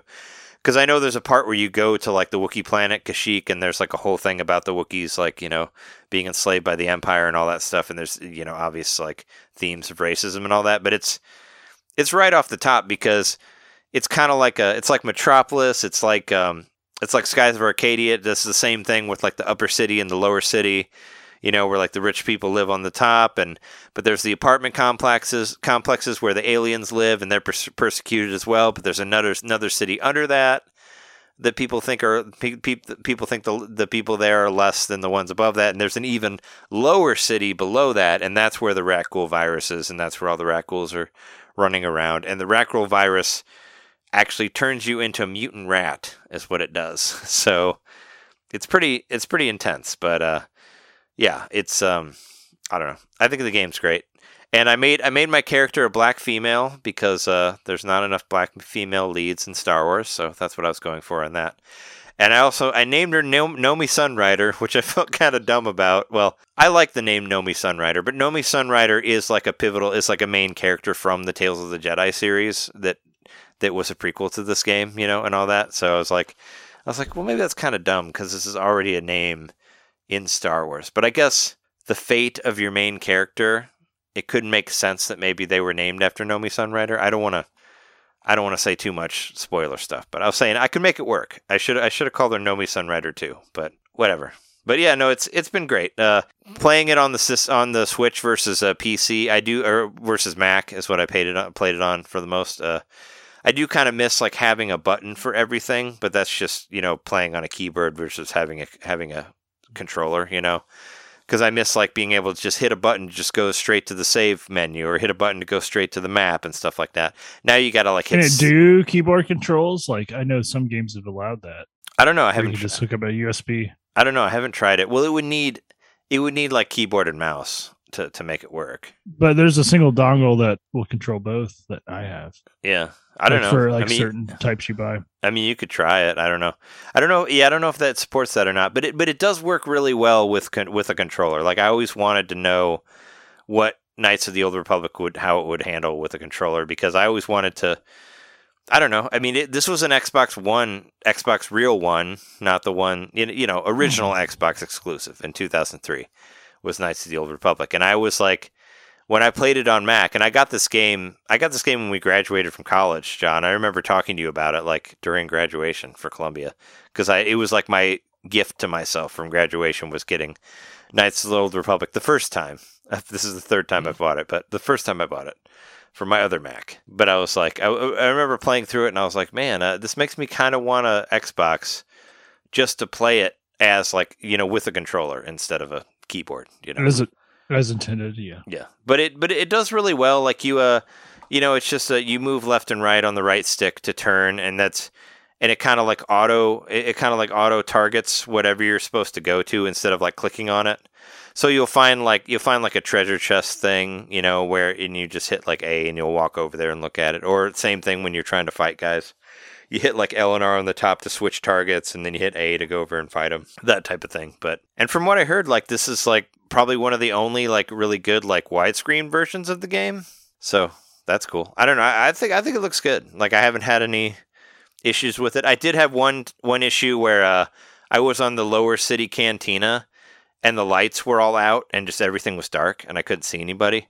But like the same thing of like what John was saying about GTA, I just left and came back, and then the lights were on. But it was weird. Like I was talking to like a Jabba the Hutt character, and you just couldn't see their face. It was just all dark, and they're just like this dark blob. And I'm like, I don't remember it looking like this. And I just left the cantina and came back, and then the lights were on. So I think it was just like a weird little glitch there. But I don't know. I think it's good. Like I said, if you're interested in the lore of Star Wars and you're into like learning all the extra shit about it, I think that's what's really cool about it. And I think it's a really good story. Some people would say it's one of the best RPGs of all time. I definitely say it's the best Star Wars game of all time. And if you choose to take the dark path, you know, because you can do like light or dark, like apparently things get really fucked up. Like I always took the light path just because I like being a good person instead of a bad person in these games. But I read an article on one of those on one of the websites that was saying that, because I just met Mission and Zalbar. Mission is she's a young Twi'lek lady, and she has her best friend is a Wookiee named Zalbar. And I guess in the dark side of the game, if you go full dark side, you convince Mission to kill Zalbar. So she will kill her best friend if you're like a dark Jedi. And I'm like, that's fucked up. I was like, really? You could get you could get that far to get her to kill her own best friend? Yeah. But they just I feel like they do really good details about the character. Like Mission is like, she's a Twi'lek, but she speaks Basic, which is Basic is the equivalent of English in Star Wars. And she talks about like the reasons why she's not speaking the language, and there's a big thing about like speaking different languages, and you know, Twi'leks are mostly, they were the ones that were like the dancers at Jabba's palace. So there's like some like sexism in there too, where like there's a Twi'lek woman who like owns a shop, and she gets shit because they expect her to be a dancer and not a business owner. And there's all this like there's a lot of stuff underneath the story, and I think it's done really, really well. So, and like I said, and it's cheap, and it's become a sort of a comfort game for me, because I've played it so many times, but I've never beat it, and I just really want to beat it. So it's nice to play Knights of the Old Republic again. It's a great game, and there's races in there. There's space battles. I feel like they just did a really good job just capturing the Star Wars world. And for by races there, you mean like actual like auto races or races? No, there's a race. Like there's a swoop bike race that you do on Terrace, actually, towards the beginning of the game. You become a race car driver, or whatever you want to call it. Levitating car. And I like racing games, so that was a fun part of the game. That's a big part of how you rescue the person that you're trying to find. Sorry, spoilers, but this is like the first 6 or 7 hours of the game. But no, it's cool. I think you should try it out. I know you've tried so many RPGs that I told you to try out and have fallen off of them. But I actually own this on Android, but I've never had a device where I actually wanted to play through it. Oh, sure. But I did buy it on the Android shop. So it was on sale for like 10 cents one time. I think I had like a 10 cents Android sale. I think $15 is a good price for it. I mean, it's not expensive in any way. I don't think so. But yeah, it's cool. It's a good game. I've been really enjoying getting back into it again. And the big release of this week, which I was hoping to like make this episode more about it, but unfortunately I've only played like 2 hours of it so far. But Shin Megami Tensei 5 came out, and I just was like, I was in the middle of this job, and I was like, I want to play something that I'm familiar with. I don't want to like jump into a new RPG. But I jumped into it last night, and I was like, well, this actually it's not that. It's very similar to the other games that I've played, so it didn't really feel like I don't have to relearn it, because it's like Pokemon, the demons are like, that certain demon types are weak to other demon types, like that sort of thing. Like it very much has that, like the, attack types and whatnot. So, but I think it looks great. I really like the way it looked. It reminds me a lot of Tokyo Mirage Sessions, like with the font and the way the way the characters level up and the way you add like new magic abilities and stuff like that. It looks the same as the Tokyo Mirage Session stuff. And I guess that was probably the last like newest one, right? Or no, it was Persona 5 was after that, right? Anyway, I played all those Atlas games, and they all just kind of come together. You know, it's like I've been playing Shin Megami Tensei 3. I played 4 on the 3DS. I played Tokyo Mirage Sessions. I think it's more of a combination of like SMT4 and TMS on Switch and Wii U. So, but it looks great. It looks really, really good.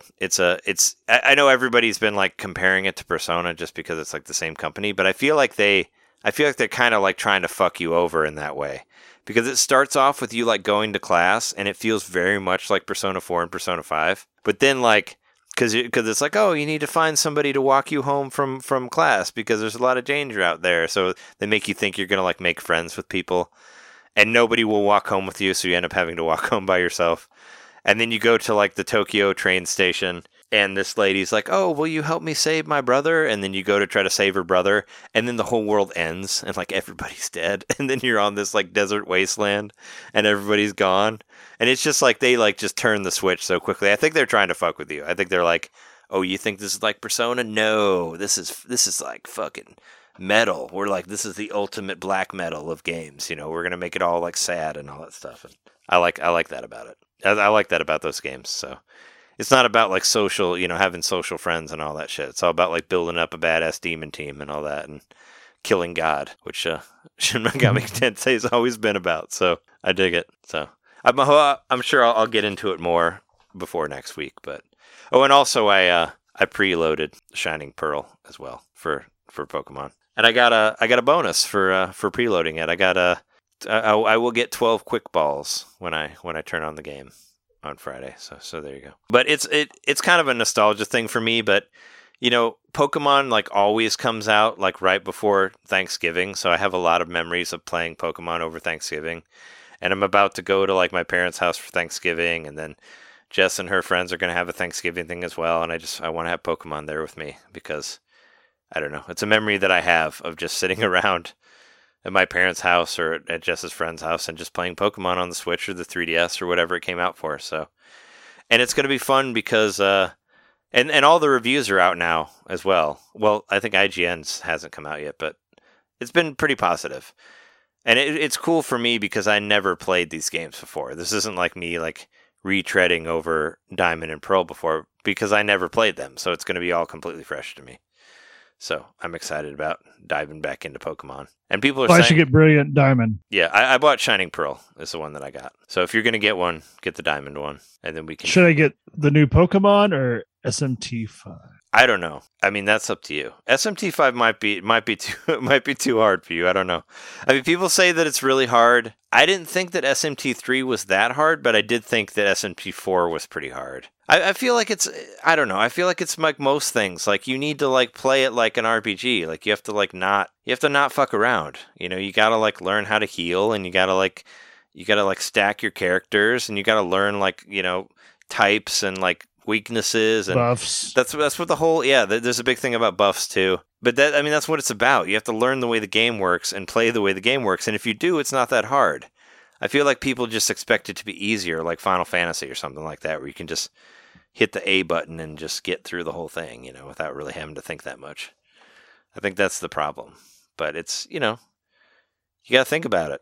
You got to play it like an RPG, you know, try not to die. But yeah, those are the games I've been playing. Cool. I could get through what I've done pretty quick here. One thing I did a lot this week was play Ocarina of Time on the nice Nintendo Online. I know that's not the cool thing to do, especially with all the revealing of how the fog, emulation whatever, kind of fucked it up. But I just wanted to use my I'm sure it's still fun. To use my N64 controller, and also using the Bluetooth at the same time. That's a great way to play that game.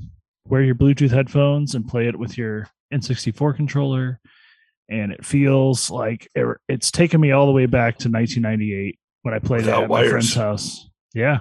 And, wireless 1998. There's a lot of stuff with sound in that blew my mind back then, that you get that same effect if you use headphones when you play it. So And you don't have to go find your Rumble Pack to use the Stone of Agony this time. In case you don't know where it is. And I remember that being a thing where I was trying to replay Ocarina again, and I could not find my Rumble Pack, and I was like, I think there's just an exclamation point that appears above your head, but it's not as cool as the Stone of Agony and all that. I will say the save states are freaking awesome. If nothing else, just to alleviate your mind that you don't have to do something over again. Like, just use those save states, and I've barely had to spam them. I barely had to go back to those save states, but just the knowledge that I don't have to do this tedious thing again, punctuate, do it, save state afterwards. It's just so nice. I love it. And it's made playing the game a lot more fun for me. And I haven't beat this game in well over 10 years, probably close to 15. I think I'm going to play through it all the way again. I'm all the way at the Forest Temple as adult Link, or teenage Link or whatever, and I'm having a great time with it. I think it's fun to play with the original inputs. I love that Forest Temple. That's one of my favorite temples. I think the music is so cool, especially through the Bluetooth headphones, like that kind of ambient. That's such a good tune. I love that. So I guess it plays okay then. There's no lag through with the Bluetooth, because I said that where when I turned on the Bluetooth with the Switch, everything got super laggy. But yeah, so I played Ocarina of Time, whatever. It's kind of like what John was saying earlier about GTA. I'll just keep playing it because I really like the interface more than anything else. Like, I'm playing on the original N64 controller, but I have save states. It's great. I did want to, before I forget, my nickname First to Last was from we played a 15-round Mario Party 4-player game at the iPlay Games event earlier, and I played with the Nintendo 64 controller, and I realized that because I was like, well, you can play with this game. I realized there's one game that you can't play, and that's the one where you press a button to hide behind the different walls and stuff, because you have to put A, B, and X and Y, and there's no X and Y on this, so you can only go to A and B. And I ended up losing that one. But they didn't know. I didn't tell them that I couldn't hit X and Y until after we did the game. But I didn't make it. But I started off really strong. I started off in first place for the first half of the game, and I ended up finishing in last place. So that's what happened. But it was fun. I like that game. Superstars is great. There was we were playing with a guy who was there who had never played it before, but was a huge fan of the 64 games. And he was doing really good. He was doing really good at the mini games. He would have had the mini game star if that's what would have ended up happening with that. So it was fun. They'll patch that game in the future the same way that they patched the Super Mario 64 to be compatible with the N64 controller. Obviously they had the controller come out, and they had this game that was based on the 64 versions of Mario Party. Aren't they going to think, oh, well, maybe we should go back and rework those mini games so that they all work with the 64 controller? I would like to see that. I mean, we'll see. I mean, I mentioned a few episodes ago that there was a data mine showing that there were some spaces for extra boards as well. So maybe whenever that update comes, they'll actually update it for the 64 controller. Because I like using the 64 controller, and like you were saying, it feels more natural to me because a lot of the games in there are based on the 64 games, so it feels like the right fit. So they should. I mean, just make it the C buttons. You never need a second stick for the game, so the C buttons could be X and Y. I guess you could go into the menu and change them around if you really wanted to. Well, yeah, that's enough about Zelda. Keep chugging away at Phantasy Star 4, one of the main characters. Kick the bucket. Not a whole lot more to say about that. I guess it was just a shocking moment in the game, and then I'm at kind of a grindy spot, so I plan on finishing this game hopefully by the end of the year. I've always wanted to beat Phantasy Star 4. I've been playing Animal Crossing a lot. I don't think it's that long. I thought it was 30 or 40 hours when I played it. Phantasy Star was. So I think you can do it. I think you can make it through. I'm well past the halfway point from walkthroughs I've looked at. But I've been playing Animal Crossing most days I play it, because we didn't really talk about it last week, but I've been playing it almost every day. And I actually played another Island Designer level today because I used the chocolate to invite meringue to the island. Oh, so you're doing Happy Home Paradise. Or Happy Home Paradise, yeah. And so I did one for one of my villagers on a different island. So that was cool. I actually like spent a good deal of time, probably like 30 to 45 minutes, like making a custom house because she wanted like a place to test out her baking desserts, which also to me was kind of like personal because I got to like throw in like a stand mixer and all this other stuff. So that was kind of fun. And Like you can some do baking you can stuff, use so- the recipes as well too, right? The food recipes that you get in the game Yeah. to make things. Yeah. When we were at the I Play Games meetup, Jess was really just playing Happy Home Designer or Happy Home Paradise. She loves that game. She's playing the shit out of it. Even though she did want me to mention one big gripe about it is I don't know if we ever mentioned, like, people were saying that like you can have Flick move there and you can make a house for Flick, and Flick and CJ will live together. Yeah. Like when you bring Flick there, he'll be like, well, can CJ come with me? Like, I want to live with him. And you say yes, and then they both live together. Well, Jess was like really excited about doing this, and she's like, can you look up how to get Flick to come to your town? And I was like, okay. You have to have a fucking amiibo card. You have to have the Flick amiibo card to have Flick come see you. And that's selling for like $50 on eBay right now. So she was so pissed about that. She's like, there's a fucking there's like a openly homosexual couple in Animal Crossing that I just want to have on my fucking game, and I have to get a fucking amiibo card to get it to work. It's gated. Yeah. She's like, I would pay for paid DLC. I would like just give you like $5 or even like $10 through the eShop just so I can get fucking Flick to come to the town and make them a nice, beautiful house for them to live together and be in love and all that. And yeah, I didn't even know that. Pretty terrible. I was like, what the fuck? Like, I was like, and from what I've heard from Fuchsia's been putting on Twitter, but apparently it's like almost impossible to even get a pack of amiibo cards from Target. Like, even just buy one. You know, you got to like go there like on the day that they're shipping there, and like you can't just go in and just buy a pack, like, because it's Nintendo stuff and it's ridiculous. And yeah, I think the cheapest one we could find was a $17 one from Japan, a Japanese amiibo card of Flick, and it's like, what the fuck, man? Like, why does it have to be so difficult? Why can't you just invite him? You know, like, why does it have to be an amiibo card? I understand, yeah, there was a whole, like, new series of amiibo cards that were wrapped into this, like, 2.0 update and all that stuff, but what the fuck, man? Well, that's actually a good segue for what I was going to talk about next. So I went back to Disc Replay this week. I waited a week, after I got back from MGC. Like, I was like, I don't need to go right back to Disc Replay because I was just at a place where I could buy stuff. But we went there yesterday, as of the time of this recording, and they had a bunch of amiibo cards, and they were priced about between like $5 and $20. And I didn't see Flick.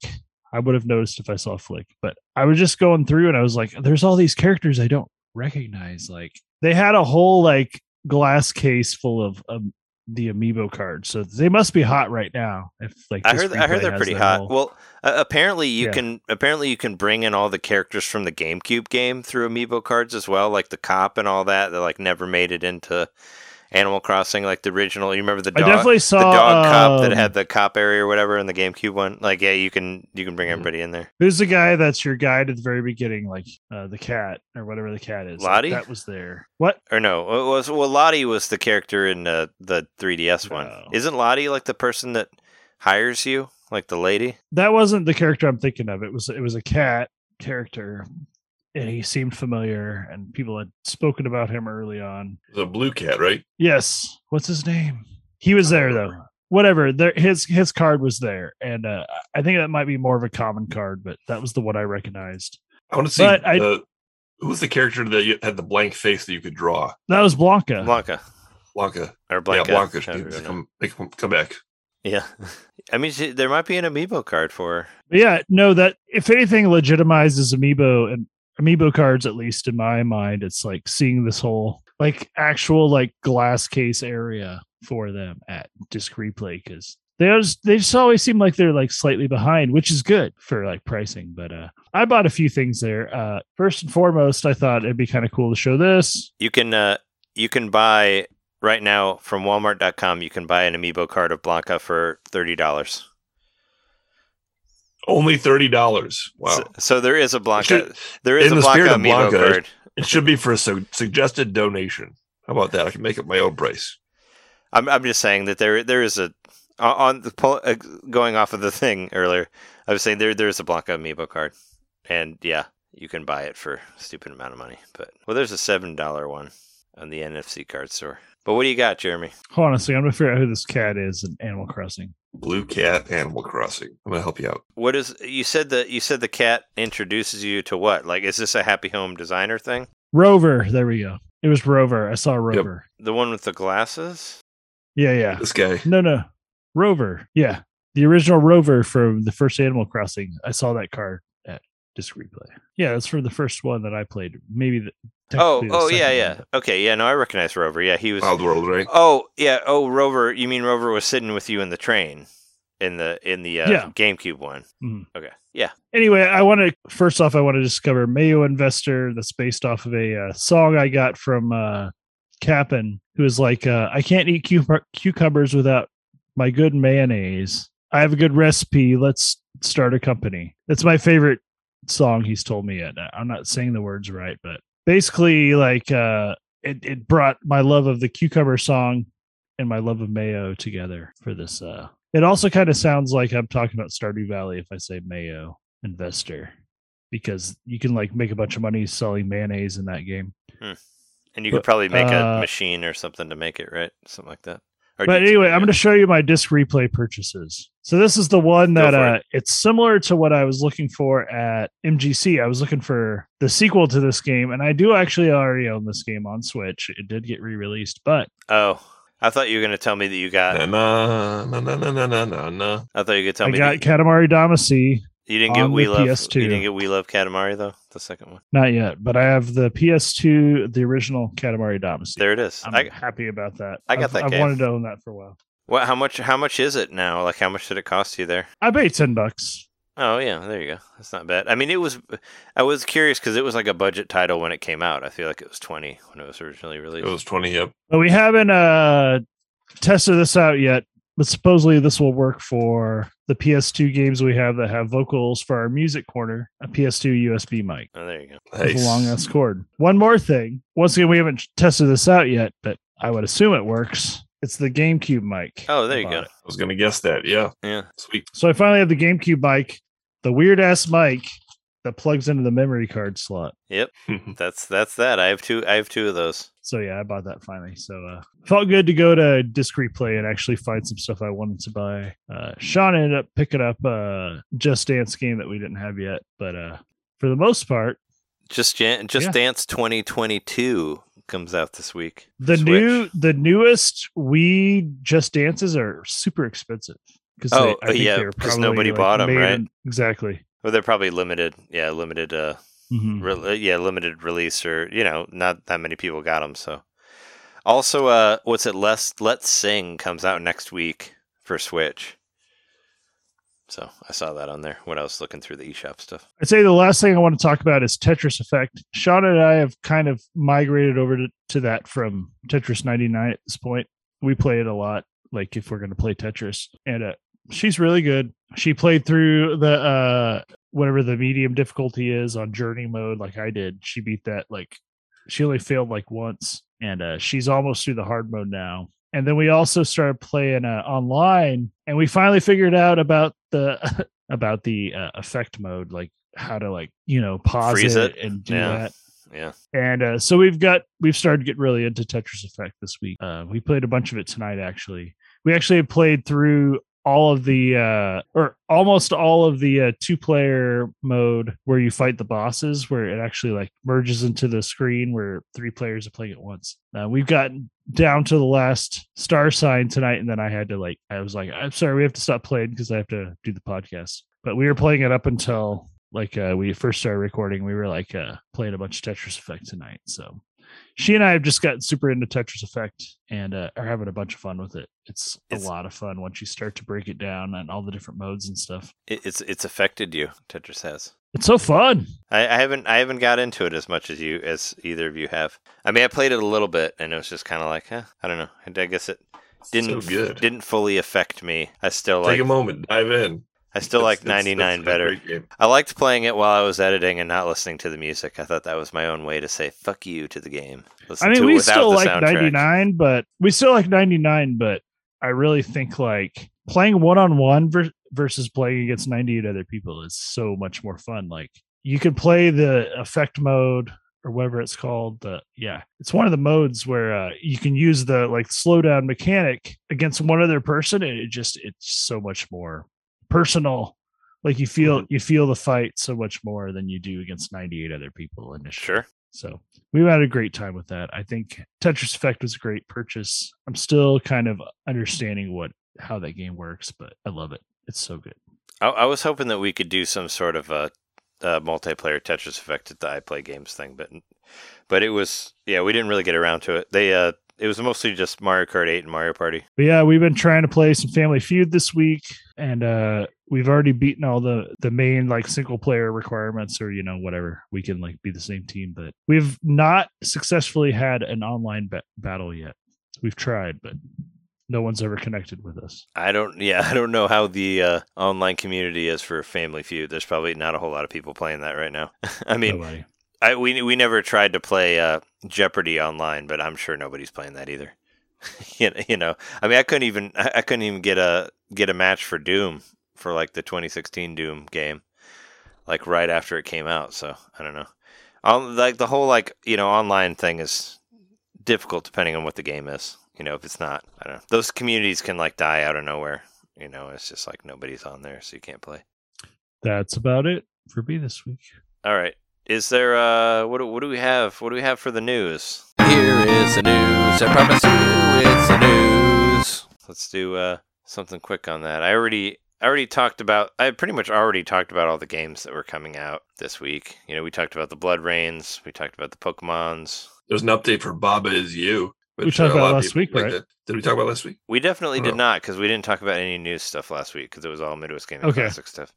But there's 150 new puzzles, there's new objects, art, music, and effects, and there's a level editor, which this makes me want to get this game because I've been hearing such great things about it. I know Jeremy played it and liked it a lot. So Jeremy has that game. Well, so supposedly it's like a full, it's a game, obviously, but supposedly it's like it satisfies the laws of being a Turing engine, and that you can create a computer within it to do other things. So in effect, the game already had the ability to be a level editor because you could have manipulated elements to create a level, I guess. This is based on some stuff I've read, but like it's got all the like requirements of a binary like computer in it already. Baba is deep.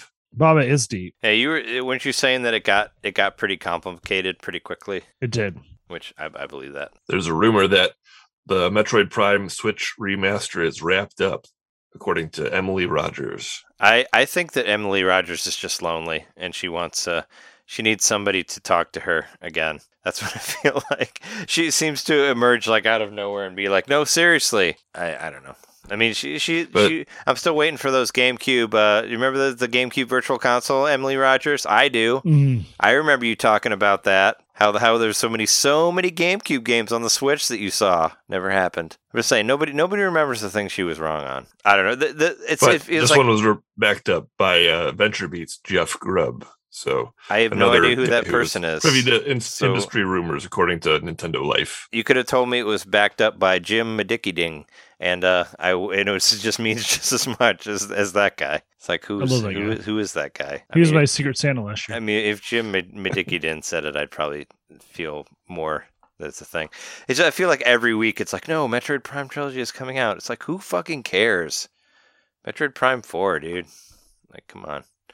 Also, Twitch is on Switch now, which that was something that kind of came out of nowhere. It's like another sort of supposedly video. Runs like crap. I mean, John used it. You watched some of my old videos, right? You watched some Nintendo main videos on there. Well, I tried to, but it did keep kicking me off the video, so I couldn't watch it. Oh no! I tried like 5 times. Yeah, I didn't try it. I downloaded it and I never tried it. Did not download. Even though I did jump into Funimation on my Switch finally, because Funimation has Gundam Zeta on there, and I watched it on Switch and it works pretty good. So that was cool because you can watch it in Japanese on there. So I watched some of that. But yeah. There was a game announced called Little Kitty Big City, and it was announced for PC and consoles. So not specifically Switch, but I'm saying it's coming to Switch. It looks like it could be the next Goose Game, that kind of game where you're a little cat running around messing things up, and it looks pretty too. So I'd say check it out, especially if you like cats. It could be a fun game to check out. What if you both love and hate cats? Add it. I was gonna say add it to the pile of cat games. There's so many cat games on the Switch. Add it to the pile. Sam & Max Beyond Time and Space was announced today. So that's one that was originally released in 2008 on the Xbox 360 and later on the Wii. It's coming out like this week, actually, like this week or next week. It's coming out very soon. Like when I was looking at the coming soon stuff for this show, like I do every week, I saw Sam & Max on there like already. So I was like, oh shit, that's pretty cool. So, and it looks pretty too. It looks really sharp. Well, this is the second one, right? Because they have the Wii one on here as well, right? Right. So that was season 1, and then this is season 2 of the same iteration of Sam & Max. Oh, okay. So this is part 2, which didn't actually come out for Switch. I get it. We're getting a physical edition of Star Wars: Knights of the Old Republic. Hooray! That's your limited run games, right? Yeah, I don't know who's doing it, but limited run. Yeah, KOTOR. It's a good game. Like I said, for way too long. It's actually not. I'll download it. I'll get it. I'm gonna buy it this week. Sam & Max is coming out on the 8th of December. Actually, that's the same week as our 300th episode, which I was able to get some audio stuff for that, so it's going to be fun. I'm excited to hear all this stuff that people have been saying to us. Some more Metroid news. I know Trey was watching this video earlier, but a fully 3D version of Metroid Dread is hiding within the game. Well, not really. Basically, what the video is it basically gives you different camera angles of the game. So it's basically it's like a boundary breaker. Yeah, yep. I never watched this guy before, but I did actually subscribe to him. Subscribe to him after this because I was like, oh, this is pretty cool. So it's basically just like it's just like being free with the camera angles. So you're moving around, and yeah, you can move it behind Samus in different times. And he did where like you like move the camera so close where you can see under the visor in certain parts, or you can see like see like Hollow Person, like how we were talking about with the Mm-hmm. with Winback, like same sort of thing. It's just basically looking at the game in different angles, and it'll show you like how far the background goes, and like it's really interesting. I thought, it's like, or it'll show you like how Kraid doesn't have legs, like because it looks below the water to show like. So it's not really. I wouldn't necessarily say that it's a fully 3D version. It's just pulling the game apart to show you like all the way it was built, and I thought that was really interesting, like how things load, and like it's just showing you behind the scenes, like behind the how scenes, it's created. Yeah. So I look at this guy. The guy who was filming this was chewing big red gum. You could see by the pack of gum in his hand. Like you're just seeing stuff that the camera wouldn't normally see. But and it's also like, well, here's the way that this room looked, but here's also another version of this room that's on the side but isn't used. But these statues look different, like stuff like that. It's like a 20-minute thing, but I watched the whole thing, and I didn't think I would. I just found it really interesting. But I say 100%, like, I hope you didn't watch it, John, because you should not watch it if you have not beaten the game yet, because they don't. Oh yeah, I saw that spoiler warning. Because they show you everything of the game, like all of the parts. So if you don't want to know what happens later, you should not watch it. You should beat the game first. But there was some interesting stuff in the where that I didn't realize until after. I was like, oh, that is that, or that's cool, or like it is just it's neat. It's like I said, it's just like taking the game apart. And I found that interesting. I mean, it's obviously using 3D assets in a 2D way, so I'm not at all surprised to see, hey, let's change the camera angle. It's a 3D now. Physical rewards are coming back to my Nintendo. In December, we're going to get a Legend of Zelda Hyrule Shield phone holder. I hate those things so much. Like I don't understand how people like those, like where they have the big giant thing sticking out the back of their phone. The ring on the back. I was like, how do you put that in your pocket? I guess maybe they have purses or whatever, but you have to get pockets with a special ring spouts. It's a little pocket within the pocket. And also the physical rewards actually never really went away. That was a miss. That was like a miss thing on the news. They went away for a moment. Well, somebody thought they went away, and then somebody asked Nintendo if they were going away, and they said no. So it was basically like it was a bullshit news thing. Is basically what it was. It was never actually true, from what I heard. So I do want to talk about Activision. So there was Yeah. what more garbage is happening from them? more garbage from Activision. I guess maybe that's all we need to know. I mean, it just keeps getting worse, and Yep. that's kind of what it seems like the case is. I haven't really. Some employees walked out. Over 100 people walked out, basically calling for Bobby Kotick's resignation. And it came out, remember, a couple months ago, there was an email sent out company-wide from somebody else. I forget her name. She was one of the executives at Activision. Fran Townsend. Yeah. And so the tone of this email pissed a lot of people off, and basically this was not the right way to respond, and they previously walked out. Well, it came out that actually through a Wall Street Journal investigation that Bobby Kotick was the one who wrote that email, and he didn't fess up and say, oh, I was the one who wrote that, and basically let this woman take the blame, which didn't bode well for what the original complaint is that they're not treating women well at Activision, basically. And there was just another example of that. So that's one of the reasons that they're calling again for his resignation. And actually, Kotaku even printed an article the other day, or published an article the other day, with the headline, Bobby Kotick should resign. And it seems that corporate is siding with him, right? They're saying, like, he's not going to resign. Like, Yep. we stand by him. So that's kind of fucked. I mean, obviously, that's probably in the interest of the money more than anything that they're siding with him. But Right. yeah, it's fucked. Shit's fucked over there. Yep. So continue to not buy Activision games for the time being. And Blizzard. Yeah. And Blizzard. I guess the last thing I bought was the Blizzard Arcade Collection. But Blackthorn, that's cool. There was an anniversary for Metal Gear Solid 2. It's been 20 years since that game came out. Well, it also on got November 13th, Didn't it- 2001. it also got removed from the It did. It got PlayStation pulled. Store because of some sort of So did 3. copyright stuff that was in the cutscenes. Which they were talking about that on 8.4 Play, and they said they had similar stuff in Tetris Effect that they were afraid that maybe that might get pulled as well. But there was some stuff that was used in there that was copyright or whatever. Metal Gear Solid 2 was never my favorite Metal Gear at all. I actually beat that game. Did you? I feel it's one of the few PlayStation 2 games I've finished. Because remember, that was a joke between Jeremy and I, because remember we watched our friend Brian from Kentucky beat it. Yeah. Where it was basically like 20 minutes of cutscenes, and then you hit the A button really quickly, and then 20 minutes more of cutscenes, and the ending makes absolutely no sense whatsoever. It's just like, you're a person, and you live in a world, and you're your own person, and it's like, what? It's the only Metal Gear game I ever finished. And there's like a Dr. Octopus looking guy at the end that's like, Yeah. I loved Metal Gear Solid. I loved Twin Snakes, and I loved Metal Gear Solid 3. And I actually really enjoyed Metal Gear Solid 4 as well. But I owned 2, I bought it, I tried playing it, and I don't know. I definitely thought it was the worst Metal Gear Solid game out of all of them. As far as mainstream media goes, it's one of the first times I ever saw the mullet acknowledged as a. The characters are really dumb in Metal Gear Solid 2. Like, they're really dumb. There's like the Vampire Man or whatever. Like, they're stupid. Like, compared to how they always have their like cool names for like the. How there's like there's like the Nightmare, like the Death Man or whatever from Metal Gear Solid 3.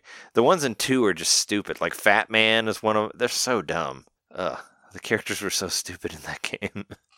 And like was it Hideo Kojima was like, no, we want you to not play as Snake, so you'll want to play as Snake later in a different game. It's like, what?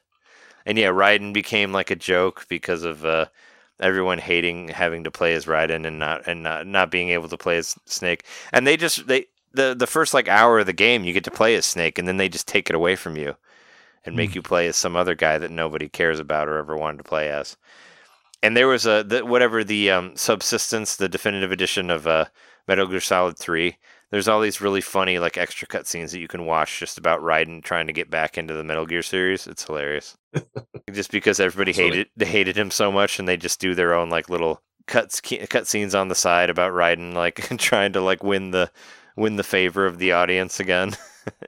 Even though he was in what was it? He was in Revengeance, Metal Gear Revengeance, which was what was it? Polygon? No, what's the guys who did Bayonetta? Platinum. It was Platinum game. Revengeance was a Platinum game, and Raiden was the main character in that one. I always wanted to play that game. I played a demo of it. It's kind of like on a PlayStation. Devil May Cry like. I think it was better than that. But yeah, no, it was more like Bayonetta in the Metal Gear universe, but it was a cool action game.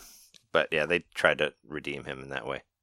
This one isn't highlighted, but we should talk about it anyway. Nihon Falcom, the guys who make Ys, they decided that they're actually going to start developing games internally now instead of like hiring a porting company, which I think is a good sign. It means that the sales that they've gotten from like Ys 8 and 9 and Trails of Cold Steel and all that actually means that maybe they should put a little more effort into it. Not that, I mean, I thought that all those, well, I played the demo of Trails of Cold Steel 3 and I heard it was pretty good, but Ys 8 and 9 I thought played really well. But it's just, it's cool because it kind of shows how much companies are, being like, hey, even though the Switch is a couple generations behind now, it's the main thing to make stuff on, because I know that a lot of people are buying Ys 8 and 9 now, especially when 8 went on sale so many times. It's like, I think they realize that this is where the market is, so that's cool. That's cool for me because I like those games. Doug Bowser has responded to complaints about the N64 emulation on NSO Online. He said in an interview with The Verge, we're constantly looking for ways to make our online features and those games better and continuing to add value through more services and more games as we go forward. We take feedback very seriously, and we're continuing to look at ways to improve the overall performance. For us, it's about quality and great content at a great value. It seems expected like response. It seems like a very like PR response, where it's like, yep. Oh no, we didn't mean to do that. We are always trying to make things great. Like, I feel like we've seen it before, Yep. I'm sure we'll get whenever they bring on the new games, they'll change something on it. I don't know. We'll see. Do you guys remember in King of Kong there was that arcade that they had a competition at called Fun Spot. This is a noted place, noted arcade. Once was called one of the greatest, the biggest arcade in the country before Galactic Ghost came along. But their founder, Bob Lawton, he passed away recently at age 90. So yeah, he had a long life though. I do remember. I do remember hearing the name of Fun Spot. And I must have heard it from King of Kong because I've seen that a lot of times. Right. He spent his life making sure everybody had fun, and what a great way to spend your life. I want to say that, let's talk about Playdate first. So Playdate was delayed to 2022 over battery life concerns. I know a lot of people have been interested in that. I was going to say they just can't figure out the crank mechanics. That's why they keep delaying it. It's the crank matrix. I don't know. It's just it worked one time, but they just can't. It's just it's not working for them. They need battery in existence can handle that crank. Yeah, they need to find a different thing to do it.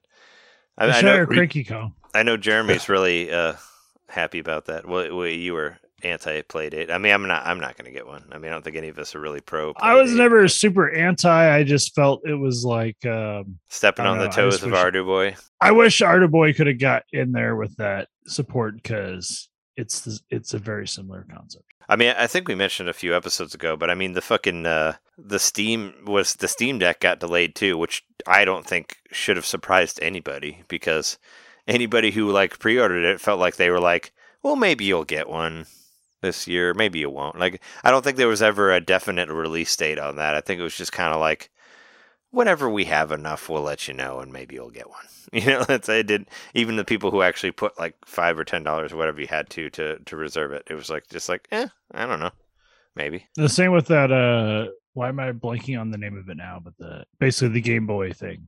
You know what I'm talking about. Yeah, the fancy Game Boy. Yeah, the fancy Game Boy. Yeah. The Analog NT, whatever that version of that was. Yeah. Is it called the Analog NT? Something like that. It was that same company who did like the HD Super Nintendo and all that stuff. Analog friend of Pocket. mine, the Analog Pocket. Yeah, that's right. Yeah, there it is. So last thing I want to talk about is a friend of mine has a game that's on Kickstarter, and they just started their Kickstarter. I think it was yesterday, but go support it if you can. That'd be greatly appreciated by them, I'm sure. It's called Xenotheria. That's Xenotheria, and a little description about the game.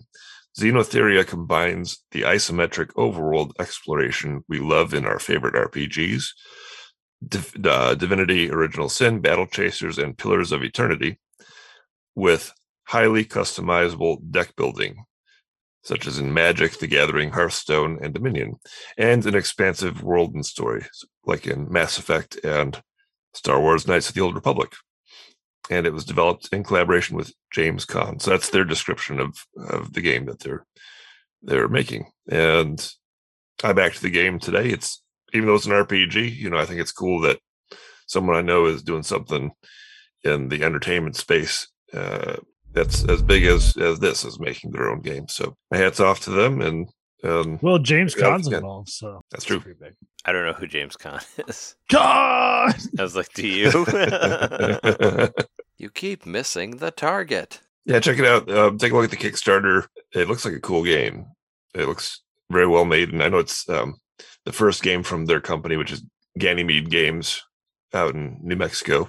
Yeah, give them your support if you can, or at least take a look at the Kickstarter and see if it's something that would interest you. Cool. And that's about it for me. Yeah, I did want to.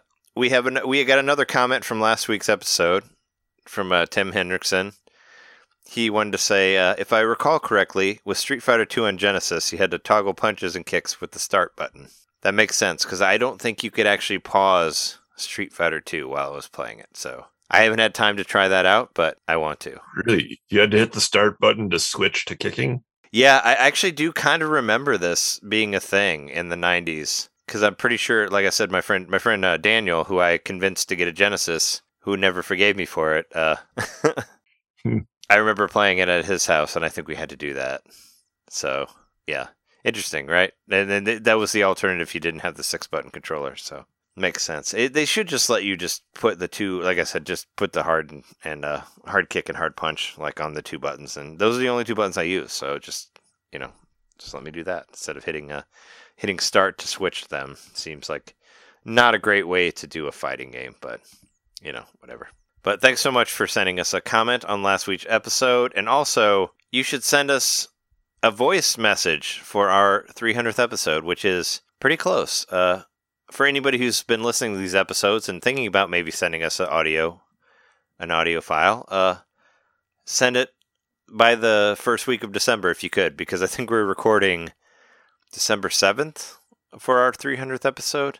It's that same week as the Video Game Awards, so yeah, if you could send it in by then, do that. And I put up a big post on Twitter and got a lot of responses from it. So, and I've already started collecting some of them. So I'm excited about our 300th episode. It should be fun.